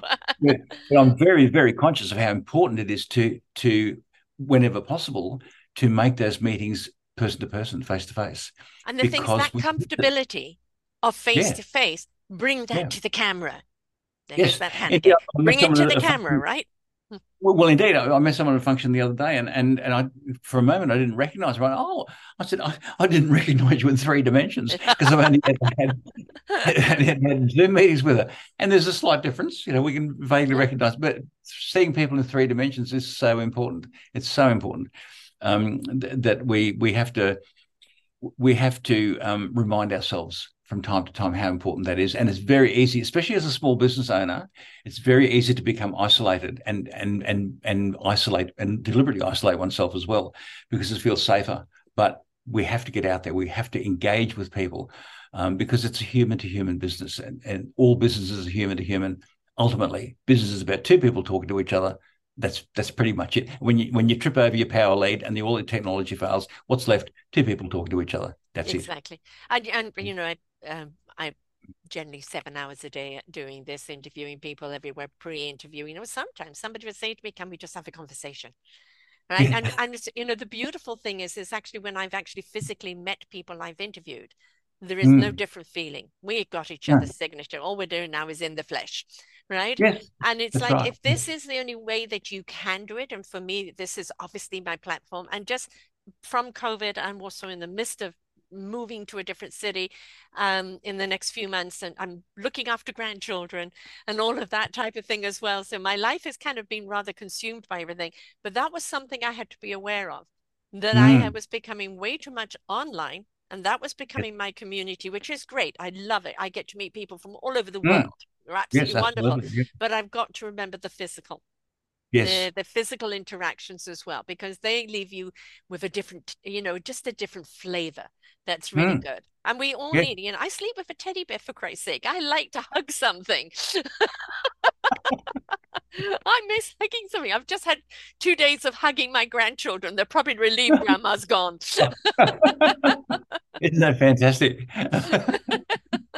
And Yes, I think, get real isn't, this whole, I think, line, I think this is something that COVID did actually, because we went so much online. And I think one of mm, the problems with it is that in this professionalism, we used to have this professionalism. And now yes. we really want, yes, bring your professionalism, but be organic in a way that I can relate to you, that I would Mm, actually look at you and want to have a cup of coffee with you. I'd want to yeah. connect with you. That's the important thing. It's Which I kind of know that you've got to rush off to somewhere to no, do a no, it's fine. presentation. No, you're Fine. okay? Good, good. I'm enjoying this too much. Okay. You're absolutely right, and the word that occurs to me is personalism, because Mm. we need to the professionalism. Yes, absolutely needs to be, Yes, but the personalism that's wrapped in yes. is so important to keep relationships ticking. Yeah, Business is about relationships, so we can't get away from it. I don't 100%. want to get away from it. It's such an obvious thing. And again, we go back to, yes, technology is great, but it How do can you be a how real do you barrier. be that in every aspect? And then the same thing you're talking about, being on the camera, being that authentic self in a Mm, professional manner. That mm, goes across the board in your social media.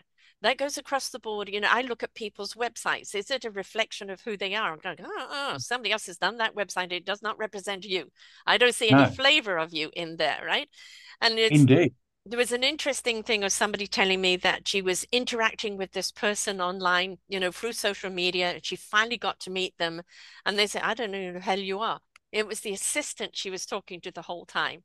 And Yes, what does that do? It's, yes, you can hire people to do a certain amount of posting and a certain amount of that. But when it comes to interaction, folks, I will say I take an hour a yeah, day on my social medias interacting, wishing people happy birthday. And this is part of my business day, yeah, that personal right. interaction. And because we can make this cyber world interactive and have relationships with it if we Mm, can't meet physically in person.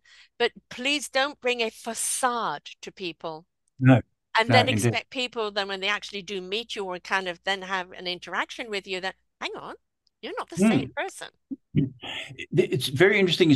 I had the reverse experience for quite recently. I met someone at a business function, and she's a lovely, lovely lady. Did marketing stuff, and and we were having a conversation, and then it turned out I assumed she was from Brisbane, where I live, but she was from Perth, WA, West Australia, and I ended up going. She happened to be in Brisbane and came to this function. She was a lovely human being with a fantastic personality. I eventually went to her website. There was this video that she'd done, and that was really not very good at all. Not. I'm not talking technical. I'm Mm. talking the Yeah. personality that Yes. she has was not coming Did across, and not I compute. did not compute. And so I'm always very very cautious about doing this because it feels like I'm just sort of fishing for work and stuff. And I had a genuine interest in finding out why, and I said, oh look. So I rang her up and I said, "Look, I had a look at your website and the video." She said, "Oh yeah, I just did it in a real hurry and it's awful, I know." But the point is, it's up there. So Yes. the first impression that people are getting is one that Yes. doesn't reflect her at It's all, it's not your invitation, darling. It's a deterrent. and people don't know you did it in a hurry. They don't Yeah. care. Hmm. Um, don't do either. You take it down or don't do it. Redo it. Just redo it, Mm. and take a little bit more time to do it, and make sure your personality actually comes across because you're doing Yes. yourself a serious Yeah. disservice. Yeah. Because what we're seeing, our first impression of you via your website, is not, doesn't reflect the vivacious, engaging personality that you are. Right. Um, and so yeah, it was kind of yeah, it was a bit of It an can be awkward moment. off-putting. It can be Yes. off-putting for people, right? If the Yep. same aspect, though, is that you have somebody who puts up something very professional and they've had Mm. somebody kind of, direct it and it looks like a little mini Photoshop movie. it. Right, yeah, Yes. all right. And then you actually kind of get to kind of meet them and go, huh? Yeah, indeed. I don't know how to relate to this person because it's not the same as that person, or that person is nowhere near the person you really are. Why are you not being yourself? Yes, yes, indeed. But it's got to be the stylized version of you. It's got to be, it's not Yes. the, not the wakes Yeah. up in the Yeah. morning and you or your family or the cat sees. Yes, there's got to be an element of that, but it's got to be the professional, or what did I say? The personalism Yes. version I like that. of the professional Yeah. you. So do I. I might use that one. Yeah, Um, yeah, you've got to remember that one. you You, see, you that's got it's you like if you meet somebody, I mean, well, I go out, my makeup is on, even if I'm going to the grocery store, because you never know who you're going to meet. And I'm always handing out my cards. I'm always talking to people about podcasts. And it just because I'm always conversing with people. I could yes, indeed. stand, somewhere completely in the dark, somebody will come and talk to me. It's just the way it Mm. is, right? Yeah, well, And that's great. you Yeah. never know who you're going to meet when. And that means if you're having to put on a business face now, it's like in concurrent, it is people being able to meet you authentically who you are at all times.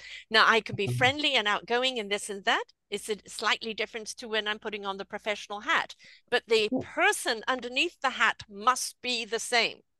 Absolutely. It's a stylized version of you, but it's Yeah. got to be you.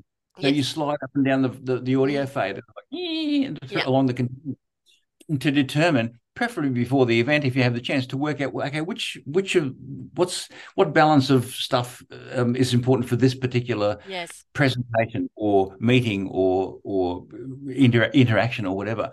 So it's again there's a consciousness about that, an active awareness, a consciousness that we bring and need to bring to that, the professionalism to maintain the personalism Yeah. within the professionalism as well, and because that's who we relate to. And just going back to something we were talking about before about research and art, and the journey takes you to unexpected places, and you do slight detours, and you come to the gravitational pull. This conversation has been fantastic. This conversation has taken me to places that I didn't expect to go. Um, and that's it's a live, active conversation, and Yes. it's a live, active, professional and personal interaction, even via the two dimensionality of the screen, and this conversation has highlighted yet again how important the personal is Mm. in within the professional. So being open to going places you weren't expecting Yes. is a really, really important thing. Whether it's I want to add to that too, though. I've had things go wrong. mm, Right? I had fortunately a mother of 15 children, and I had a chronic asthma attack in the middle of it, like gasping for breath. And I'd never seen myself have an asthma attack before. So actually seeing myself on camera was triply scary. And she's just going, "It's all right, dear. It's okay, dear. Calm down. I'll wait, dear. I'm dear." And I'm, doing all of this. Of course, I cut that out. But of course, I come back afterwards with a very hoarse voice. And the thing is, people say to you, "Are you going to edit this? Are you going to edit that?" And I go, "No." no, I edit no, out things that, really are, if there's big gaps or there's this or that. If people drop, oh, sorry, they've dropped. I pause for a moment. They're mm, back. Well, sorry, folks, we had a drop, right? I yeah, find yeah, owning it instead of trying to fix it and then it doesn't sync right. It mm, just makes it yeah, again more human because things will go wrong. How do you handle the going wrong? yeah. Does it reach you? Does it touch you? That's more Yeah. important than the technical perfection. Yes. And another really good example, very recent example. I was working with a client just on Monday. We were doing a shoot, and she had a series of pieces to do, and she was in a bit of avoidance because she was trying to plan so much that I said, "Look, let's just start shooting and see Yeah. where we go. You know what you got to say." Yeah. And we shot on location, various locations within one location for 6 hours. It was a really long shoot, and I didn't think she'd have the stamina because she's Mm. not young, the stamina to do that, but she did it really well. And right at the end, there was this one piece that was a very personal piece, and partly because she was so tired Mm. and Let the I guard think down. it was just we did one take, and it went for about 2 minutes, which is a long time on camera, straight to camera. She did one take, beautiful. And I said, we're not going to do a second take. I said, you won't Yeah. do it like that again. Yeah. And it was just stunningly beautiful and very, very touching piece, and Mm. absolutely sincere, absolutely from the Yeah. heart. And that's, again, a couple of little technical things, a bit of background noise, some crows, but who cares? Who That gives a goes. toss? Yes. It's fantastic. Yes. That's what people relate to. Yes. Yeah. It is like, again, are you talking to me? Can I relate to what you're saying? Do I feel a part of this conversation? And I say these podcasts, people are eavesdropping on our conversation. Yes. And I hope that you got some good nectar from it, right? Yes. And it's The like, glass to the wall. exactly. Because we're having fun. But people always say afterwards, like, oh gosh, we covered so much. And I said, yes, that's the way I Yeah. like it. I'm Yes, not doing indeed. the 10, 15-minute shows. That's when we're just warming up. I like it Yeah. when we Yeah. just let things loose and then Mm. see what shakes out, right? Indeed, And there's a depth to be explored, consciously yes, or otherwise. There's a depth to yes, be explored. And the organic way in which we've explored that depth, or those depths, and several of them in different contexts, has been fantastic. And again, it highlights exactly what you're saying. It takes time. It yeah, takes time for the trust to build, and I mean the trust came pretty quickly, but to the depth of a conversation. mm, It's a conversation that we don't have anymore because we've got 3 seconds to grab people's attention on video before that. well, those aren't the people Yeah, that I play one to. one If click that's all away your from attention, it. you've got, you bypass us. Well, that's right. Yeah, Yeah. but when there's 500 hours of video uploaded to YouTube every minute, and it's not a Yes, typo, every right. minute, you've got to find a way of cutting through that to Yeah, get people's attention initially. But once you've got their attention, you need to yeah. maintain by what you say and how you say it and how you relate to them or not. And so, I actually yeah, like kind of what I call the picket fence. Like when mm, people say, I listened to this. Have mm, you heard that? This person was talking about that.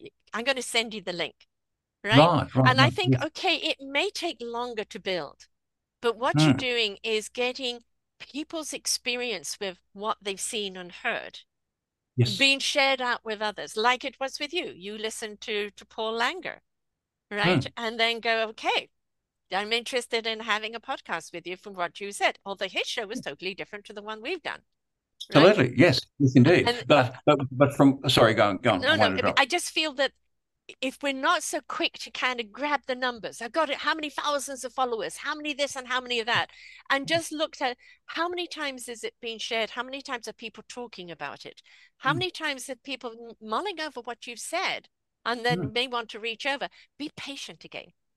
Yes, be patient. Absolutely. Yeah, hard to do, Yes. easy to say, harder to do. But Yep. when you want stuff to happen, but in my life, I've found, because I'm old and wise, no, Sure, I'm great. older than you. Oh, I don't Little know. off 70. I found, you can bang your head against the wall and go, this has to happen. Make it happen. Yes, Make it happen. And the minute you stop that's when it happened. pushing, that's when it happens. I know. I, Resistance is futile. yeah, Surrender. around about this time last year, I, for the previous 10 years, I had an underpaid part-time job, but a very responsible one as the director of higher education at a performing arts Mm. college. And I decided after 10 years, I needed to stop. The thing that made me stop was I had a hip replacement.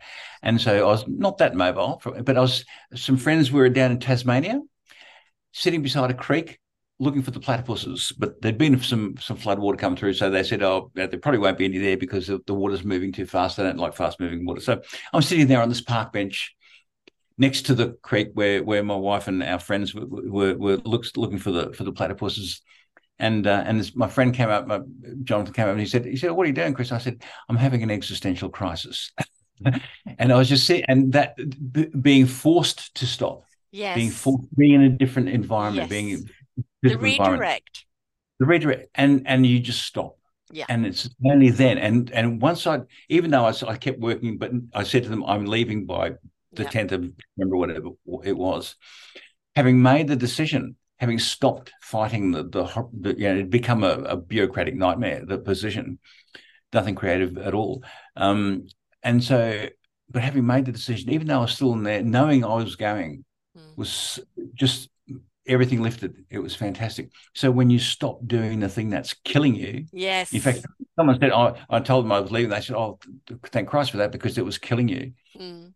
But you don't realize when you're inside the situation, you don't Yeah, realize no, how destructive it is. And so when you stop, all of a sudden things fall into place, things open up. And it's so important to and then make you begin yourself to see at the paths, right? Because you've right. stopped your breathing, you've downloaded, and now you can see there's another path in front of you. Yeah. And that's the beauty of it. That was one of the gifts from COVID, was everybody Mm. had to pause. And how many people Yeah. realize, I'm just not going down that road anymore. I'm not No, doing it's this not. anymore. I'm redirecting. You know, Mm. I've just been on this treadmill without realizing. I've Yeah. become the hamster constantly on the wheel. I Yeah. want to Yeah. break the cycle. And, Mm. I call it the nudge, nudge, wink, or the cosmic 2x4, right? So nudge, nudge, wink, the universe is telling us, no, it's time to stop, or it's time to redirect. And then the Yeah. cosmic 2x4 comes along and says, can you hear me now? What a great collection of analogies in one. That's But we all fantastic. going to get them if we don't pay attention. No, I've had indeed. quite a few of them. I should have concussions by now. But we're like the human race. We're microcosms of the human race. We don't learn from experience. Well, sometimes we do, and sometimes we don't. And Eventually, we learn. Eventually, yeah, fundamentally we learn, but we hope. we're stubbornly stupid as well. Yes, We keep doing the same thing, over expecting and a over different again. outcome. Yeah, I know. Yeah, yeah. I know. But eventually, there's enough 4B2s to to remind us, the slapping us around the head, to remind us to actually stop. Maybe have a different approach. I mean, one of the things I think that people get afraid of, especially when you're getting up there in age, is that if I stop, there will be nothing else. No, in Yeah, stopping, it's actually allowing something else to be presented. absolutely. You're And opening we're the not, door to our other book isn't possibilities. over. We've just got another chapter to go. That's all. A few more Yeah, chapters to go, right? I absolutely. started this at 57. I had Yeah. no idea what a podcast was when I first started, right? Well, So I didn't know what theatre was when I started. exactly, engineer, right? The chance comment by a friend literally changed my life Yeah, in exactly. that quickly. And you were willing to go and inquire, Yes. right? Yeah. Instead of going, well, I don't know what theatre is. No, that's for this kind of people. And instead, it's like, oh, okay, let's go check it out. Yeah. And I Yeah. think this is it. When we allow ourselves, we discover how courageous we are, how strong we are, how many abilities we have, and how flexible and resilient we are if we allow ourselves to be. And how adaptable we can be Yes. when we choose to be, when we choose Yes. to allow ourselves to Choice. be It's all adaptable. choice. Yeah. So yes, it's the letting go. The letting go is just as important, probably more important than the banging your head against the wall, trying and trying and trying and trying. Because one of my songs, I'm a musician as well. I write songs. I put out a couple of albums. One of my songs, it says, you can sit scotch in hand, watch those shadows inch their way across the land, trust your angel to provide guiding light. You can sit by the phone, feel so desperately alone until the universe for just once gets it right. Exactly. And I love trusting the that. universe to get it right is sorry, that was more of the line than I was going to quote, but I had to sort of ease into it. I haven't played that song for a long time. But till the universe for once just gets it right. But the universe generally gets it right, Well, not just that's for I once. have found, and this is an absolute honestly promise, that every time I have tried to go from the intellectual or ego, it's Mm, never happened. When I've no. let go Mm, and just allowed, okay, yeah. I trust you. You know how I want to feel. You know what I want to achieve. I Yeah. trust you. The Yeah. door's open Yes, indeed. every Indeed. time.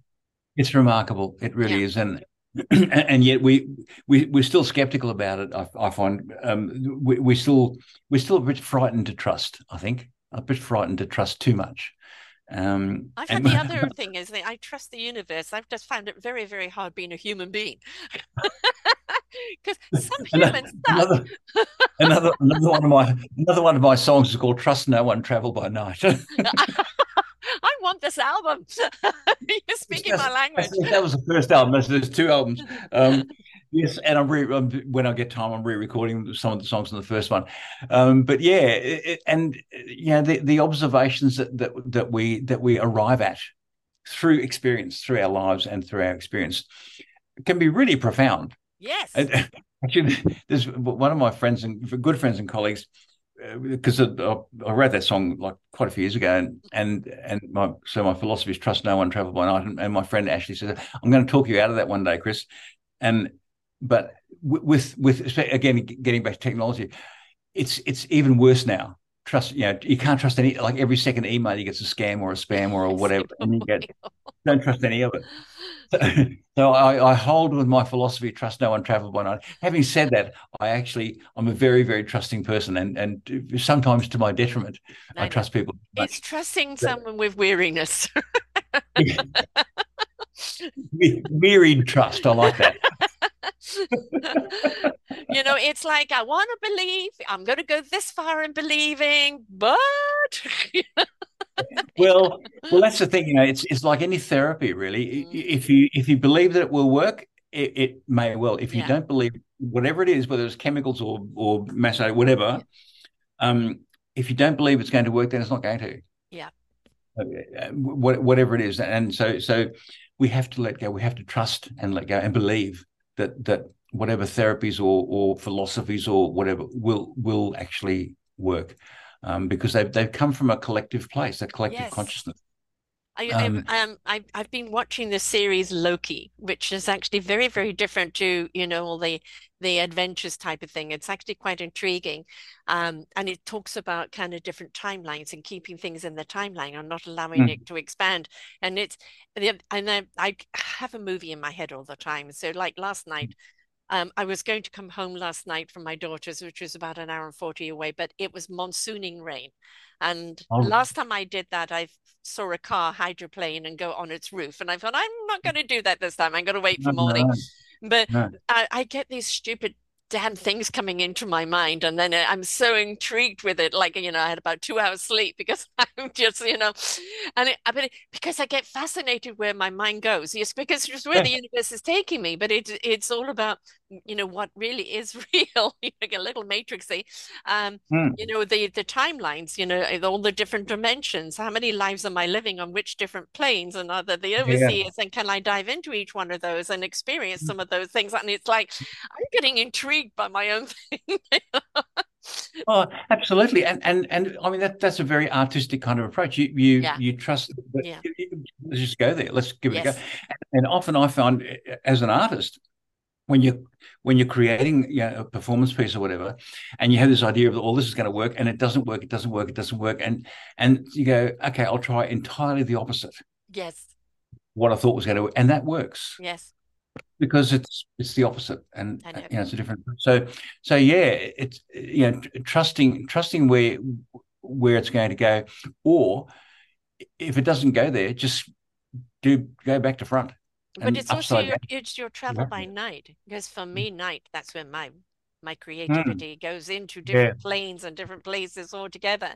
I just wish kind of I absolutely. did have a chip in there that downloaded it all, because come by morning I may have forgotten it.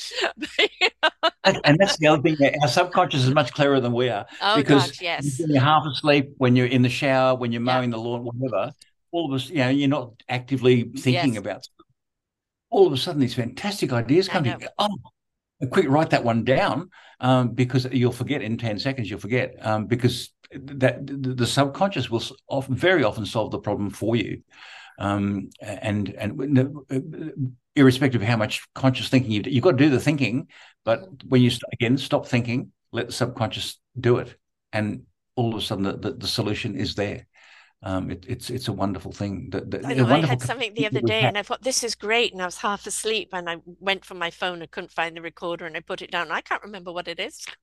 No, no, that's right.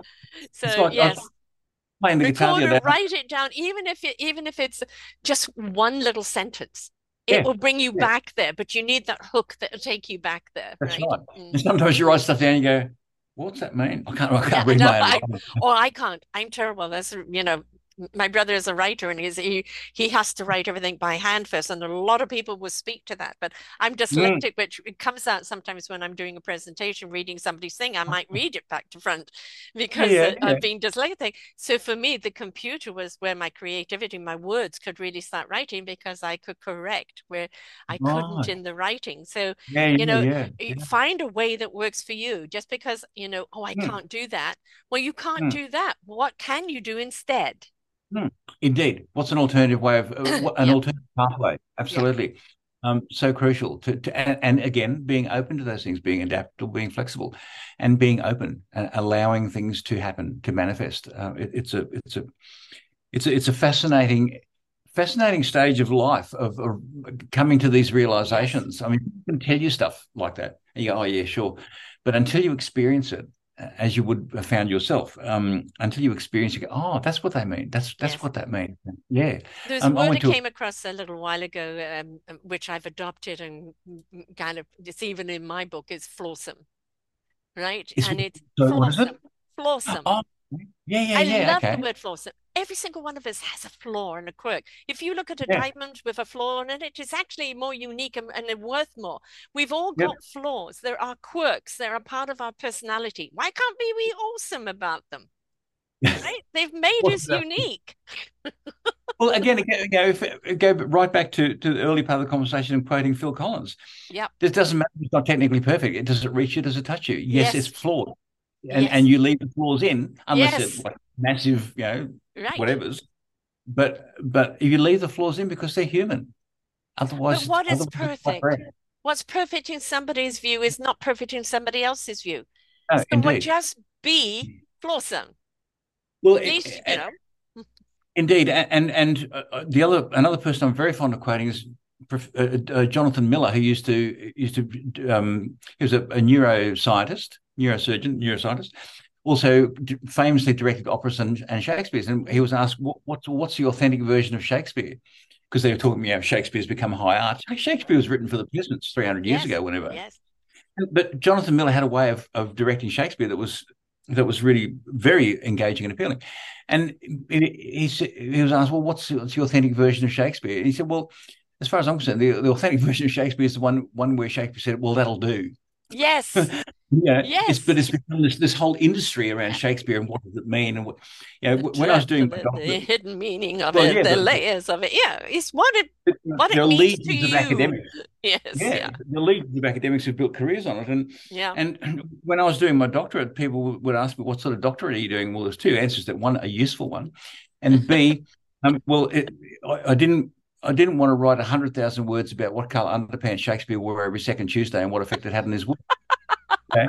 There was actually something on that. What a I waste of don't know if time. I just made that up, but that's the point. There are people who, and it's great. That's fantastic. There's certainly a place for that, but whole industries have been built on what Shakespeare might or might not have said, or even Right. if it was Shakespeare who wrote the stuff. I know. So Yes. Seen that version. yeah, Yeah. and I mean, one of the reasons I chose Romeo and Juliet to do in mime as a cartoon was because it's such a bloody good story. It's a Mm. fantastic story. And it's a common story in a It's a sense. common story, Yeah. West and Side Story. And, West Side Story. yeah. Yeah, Yeah. absolutely. Yeah. And people know it. They Yes. know that, as human And can beings, we relate know to the it. Many story. people can relate to it. They're going through it, right? Yes. Absolutely, yeah. So, so, but it's you can, You as I said at the humorized it. time, you can hit Shakespeare, you can hit it with Yeah. a stick, and Yeah. it'll survive. It's such a Yes. bloody good story, Right. and the writing is beautiful and it's fantastic. But please remember that it was written in a hurry, under pressure, and there's an audience, and he had to deliver the goods. Yeah. So yeah, and it may not be perfect. Who cares? It It's a was bloody written good for story. the times, which unfortunately are still the times today, because we're very slow in Absolutely. evolving. Yes, absolutely. And we don't learn. No, That's why there's wars happening all around us at I the moment. know, And I know. we both This thought, is the aspect of humanity that I find incredibly frustrating. We have oh, everything at our fingertips to allow us to evolve, and the yeah. evolving is the evolving in our consciousness, raising up that frequency to a higher level. Let's just Mm, simply let caring, kindness, compassion, consideration, respect, love. be the guide. Let it be the compass, right? But no, it's got to be you're right, I'm wrong. This is that, and Yeah, yeah, let's just annihilate each other. And that's so Neanderthal. Haven't we evolved from there? Please. absolutely. Absolutely. No, I don't think we have, unfortunately. And now we're so sophisticated. We have the weaponry to make it I really know. destructive. And And kill without looking into the eyes, which is a yeah, cowardly way of doing it. Yeah. absolutely. Well, that's what, one of my objections to video games is many of them are built around killing people, and in fact, Desensitizing. essentially that's and the American military, or probably all military, Yeah. use video games to desensitize their Yeah. soldiers to killing people, and you So go, well, brainwashing people without them knowing. And the gaming industry is bigger than the filming industry, folks. oh yeah, absolutely. Yeah. Um, so now we've evolved in many ways. We're very sophisticated, but really stupid at the same time as a species. Absolutely. We And haven't it's so learned. frustrating because I know we're so capable of so much more. And I feel the universe is desperately waiting. I mean, they gave me a saying some 6 years ago. The universe is going to shake us up to wake us up, for us to step Mm, up and change it up and grow yeah. up. But the double entendre on grow up is grow up vibrationally, but grow up. Well, it comes back, and you sparked this thought in me a moment ago by what you're saying. We have to be the best possible person we Yeah. can be Yes. individually. Yes. Otherwise, the place is stuffed. And the best way we can do that is to be compassionate and be caring and help each other out and be supportive. So getting right back to the very start of the conversation about building a business. If you can build a business on compassion and build a Yes. business on human relationships and trust, then I think you're winning. I think that you're ahead of the game quite considerably, and I think you're on track. I Mm, think that's what I don't care what you've got out there. How, if you've got the next thing, sliced cheese, I don't care what it is. If it mm, isn't something that serves people in a way that helps them evolve, helps them discover themselves, helps them become better humans, right? Then it's just another useless product out there, right? yeah, And if they can't buy you, why should they buy from you? Right? indeed. We're tired of being sold to. Yes. We want to know, is there something you have that we want to buy? Have you got something that we need? No, you're just like pishing all the time, shoving it Yeah. down our throats. Yeah. We're tired of that. We don't want that anymore. It's like those You do. stupid flashes we used to have on the sites, right? Yeah. Where's the relationship? With a relationship, indeed, and the things that we are sold because people are selling it to us Yes. in whatever physical form they become landfill, the equivalent Yeah, of landfill. exactly. We buy stuff Exactly. we don't need, and it becomes landfill, whether it's that psychological landfill Yes. or Yeah. landfill. And because we didn't want to buy it in the first place, and we bought it because we were convinced we had to because we had to have it, and then you go, oh, Or we actually, were no, I pressurized into it, or we were we're made to pressured into feel it. less than, and you can only feel more if you buy it, Oh, right? you've got to have the latest version of. Well, Yes. no, actually, some very profound some thing that someone said recently was, and that's why I only use the amount of technology I need to use for people to tell their stories on video. Hmm. They said the what was it? The last of the old ways of doing things are always better than the first of the new way of doing things, Hmm. and that's so profound because we're convinced that we have to have the latest version of the technology. We have to have this, and we don't because we find when we spend money and buy it that it can do 1,000 things or 100 things, but you only use four of them. Right, So exactly. why do I need all the other? I don't need the other Exactly. things.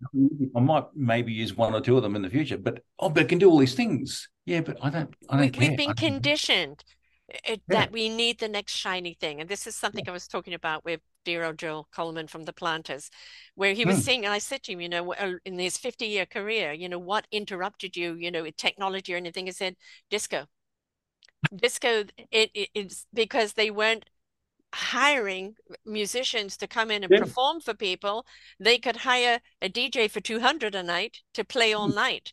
And there Yeah. was virtually a decade they were, and where he had to go overseas, where they were Hmm. still looking for performers. But what happened at the end of disco? We were hungry for performers. We were Yeah. hungry for that connection. We were Mm. hungry for those songs that meant something to us. We were tired of the bobbity bobbity bobbity beep, right? Yeah. You can only do it Mm. for so long. Really, what is Yeah. it? We crave connection, Mm. right? And we crave, getting right back, we crave authenticity. In fact, I really, as a musician and artist who, yeah, as a songwriter, I really object to DJs. They're probably really nice people, I was but a I mobile object. DJ. Don't hold it against me. No, but they don't create anything. They Hmm. use other people's stuff, and Yeah, yeah, they mix it up, and but that's as a fine. mobile disc, you're setting the stage for the party, right? So creating Absolutely, a good that's party. right, and indeed, and some of them are very skilled entertainers as well. But what they use is other people's art, and Yes. it's a bit like, yeah, well, copyright must be a bit a bit of an issue. Well, Well, you're showcasing it. You're showcasing it, right? okay, So, well, you that's an know, interesting way of looking at it, actually, because yes, as long as the people who are listening to it know who it is that right. which songs they're playing or who wrote They them. love the song so much they danced all night. They're now going to go and buy the record. Yeah, and the thing is, yeah, when you're in, not that I've been in discos, but when you're in that space, you don't care. You just want to bop. You just want to Yeah. dance and have a good time. And so, yeah, The mobile it's a disc, it was a little bit. different because we were going to people's houses and weddings and events. Oh, yeah, And so yeah. you were Well, yeah, setting the stage for how people were going to react. So there was a certain amount of artistry to it in like how you got the audience engaged. So yep. it wasn't in the discos, we were bringing the disco to them. And you would Mm, have the favorite numbers. Of course, yes. Neil Diamond was big at the time, right? Tie the yellow ribbon. I'm going back to the 70s, folks, okay? You Oh know, my. I got so sick of that song. 70s. I always say the 70s, 70, the fashion was crap, but the music was fantastic. Oh The God, music of the 70s was Bread just and the with Doors the and Blood, Sweat and Tears and Earth, Wind and Emerson, Lake and Fire. Palm, You like, know? yes, the Supertramp, all those Yes. wonderful, and oh, the music was just exquisitely stunning. Yeah. In fact, I was a musician in the 70s, and we created a lot of music of that type. You know, Yeah. it's now called prog rock. It wasn't called prog rock at the time. It was just called what we did. But I YouTube is fantastic for that, because you Yes. can Yes. You can go back in time. Yeah. go back in time, Yeah. and I watch Yes concerts, or in fact I went to the Paul McCartney concert a Oh, couple of wow. weeks ago. It was wonderful. It was just wonderful, Yeah. and it's something about, again, there's an authenticity. You know, we've all seen Paul McCartney play Hey Jude Hmm. and Let It Be 1,000 times on television, but actually seeing Yeah. him live on stage playing those songs There's an intimacy that you is don't in, get. Yeah. yeah, Mm. with 60,000 other people, Yes. still the intimacy that's there, Yeah. because it's playing those songs live and he's singing them, Yeah. and at 81 doing a bloody good job of it too. Right. Yeah.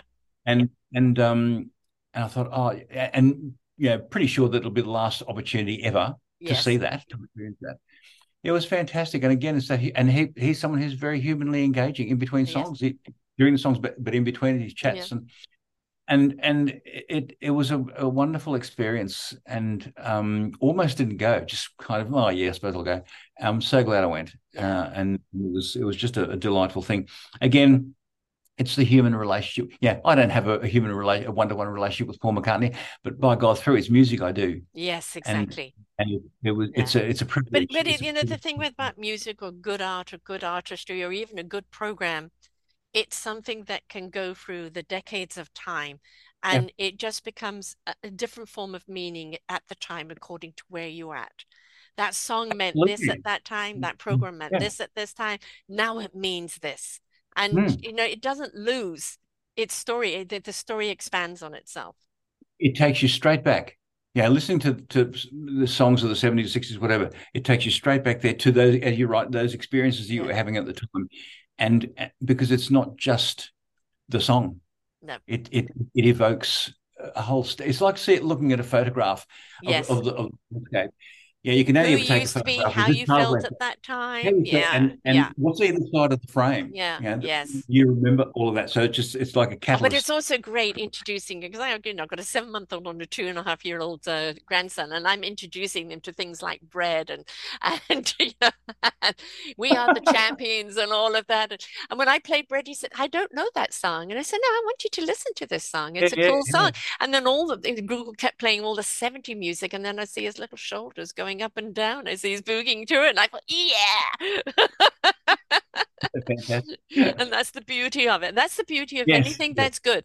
You know, the program you've got, it doesn't matter if it was yesterday, today, or tomorrow. The basis of the program, right, is the foundation, is the Yeah. structure. You can Yeah. take that structure and that foundation and elaborate on it. But if you don't have that structure and the principle behind it, Yeah. then you're going to lose the story. Absolutely, and that reminds us that it's about that, it's about the story, it's about it's not about the vehicle through which that story is told. Right. It's not the medium, it's not the vehicle, it's the fundamental gut of the and story. how did it make you feel? Did it reach Yes, you? indeed. Yeah. Did it reach you? Does it touch you? Does it reach you? Does it touch you? How does it make Does you it feel? inspire you and invite you to go and do something? Does it give you confidence? Does it make you Yeah. feel better? And Yes. that's what it's about, making you feel better. However that's manifested, whether it's a presentation or a performance or baking bread, it doesn't matter.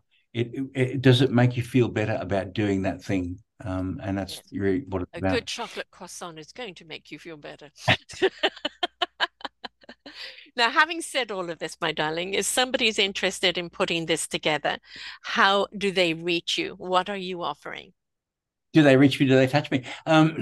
They can. Well, I'm about to launch my new revitalized website within the next few days. It's not quite there yet, but Dr. Chris at artsmediaconsultants.com is a way of reaching me. There's the email Dr. Chris at artsmediaconsultants.com, or there's a QR code that's on the screen, which if presumably that they can for those that are watching, not those that are listening. Oh, listening. Okay. www.artsmediaconsultants.com is the website, will be the website. It is now, but it's a rubbishy one. It's being rebuilt. Or LinkedIn, Dr. Christiaan Willems. That's Christian with 2 A's. It's Dutch. Dr. Christiaan Willems on LinkedIn. You can reach me through that. And I like LinkedIn because it's so far it's a reasonable, it's not in your face kind of thing, so you can but choose. It's also, I find, very supportive. I find, again, very interactive, very supportive, and I've met some great people there. Again, back to whatever you've got, interaction. Participation, right? And that's the important. You've created a great video, it's going to reach people, it's going to touch people, but if you don't get it out there, then nobody's going to see it. So there's that next stage, right? Speaking of which, and it just reminded me, on LinkedIn, I haven't posted any for a little while, but I used to do a weekly 1 minute micro masterclass video on LinkedIn, put it out on LinkedIn. So if you probably, I don't know whether Google works, but on LinkedIn, 1 minute micro masterclasses. There should be like 30 or 40 of them, or whatever. Or you will be able to go to my website and see some of them. But go to LinkedIn, Dr. Christiaan Willems, and let's have a chat. Yes. I'd be delighted to have a chat. Yeah, reach out, start the conversation. You never know where it's going to go, right? Indeed. And Sarah, thank you so much. I'm so late for my appointment now, but I don't care because I've enjoyed this tremendously myself as well, and it's been an absolute delight. And I love it when things that, yes, we cover all the topics of what we need to cover, but I just love it when we let the conversation go, because there's already so many lovely nuggets out there, and that's what it's about, right? What nuggets did you get out of it? Don't forget to let us know. Indeed. Sarah, thank you so much. I really appreciate it, your time and your interest in what I'm doing in my work, and keep the conversations going. I will do. I was saying, till I'm blind, deaf, and dumb, I'm going to still be doing this. The oldest person I've interviewed was 92 with her own TV show. If she can do it, I can do it. Indeed. All right, then. Thank you so much. So shall I sign off, or do you do that? No, I'm going to close up here. So don't forget, folks, it's all about your authenticity. It's all about how are you reaching, how are you making people feel, but put it out there, and put it out there confidently. Preparation, but also with the authenticity of why you're doing it and the passion behind it, because then that's when people are going to feel it. So until next time, folks, bye for now. We hope that you enjoyed the show. There are so many more for you here on selfdiscoverywisdom.com. Just go to the podcast tab at the top there, and you will see all the many genres and all 3,000 shows ready for your listening. We are here to serve you, to help you on your journey of life, and we know that through inspiration, it begets invitation. We are supported by you, the listeners, and those that we interview. Anything that you can spare us in donation would be greatly accepted, and we do hope that you enjoy the next show.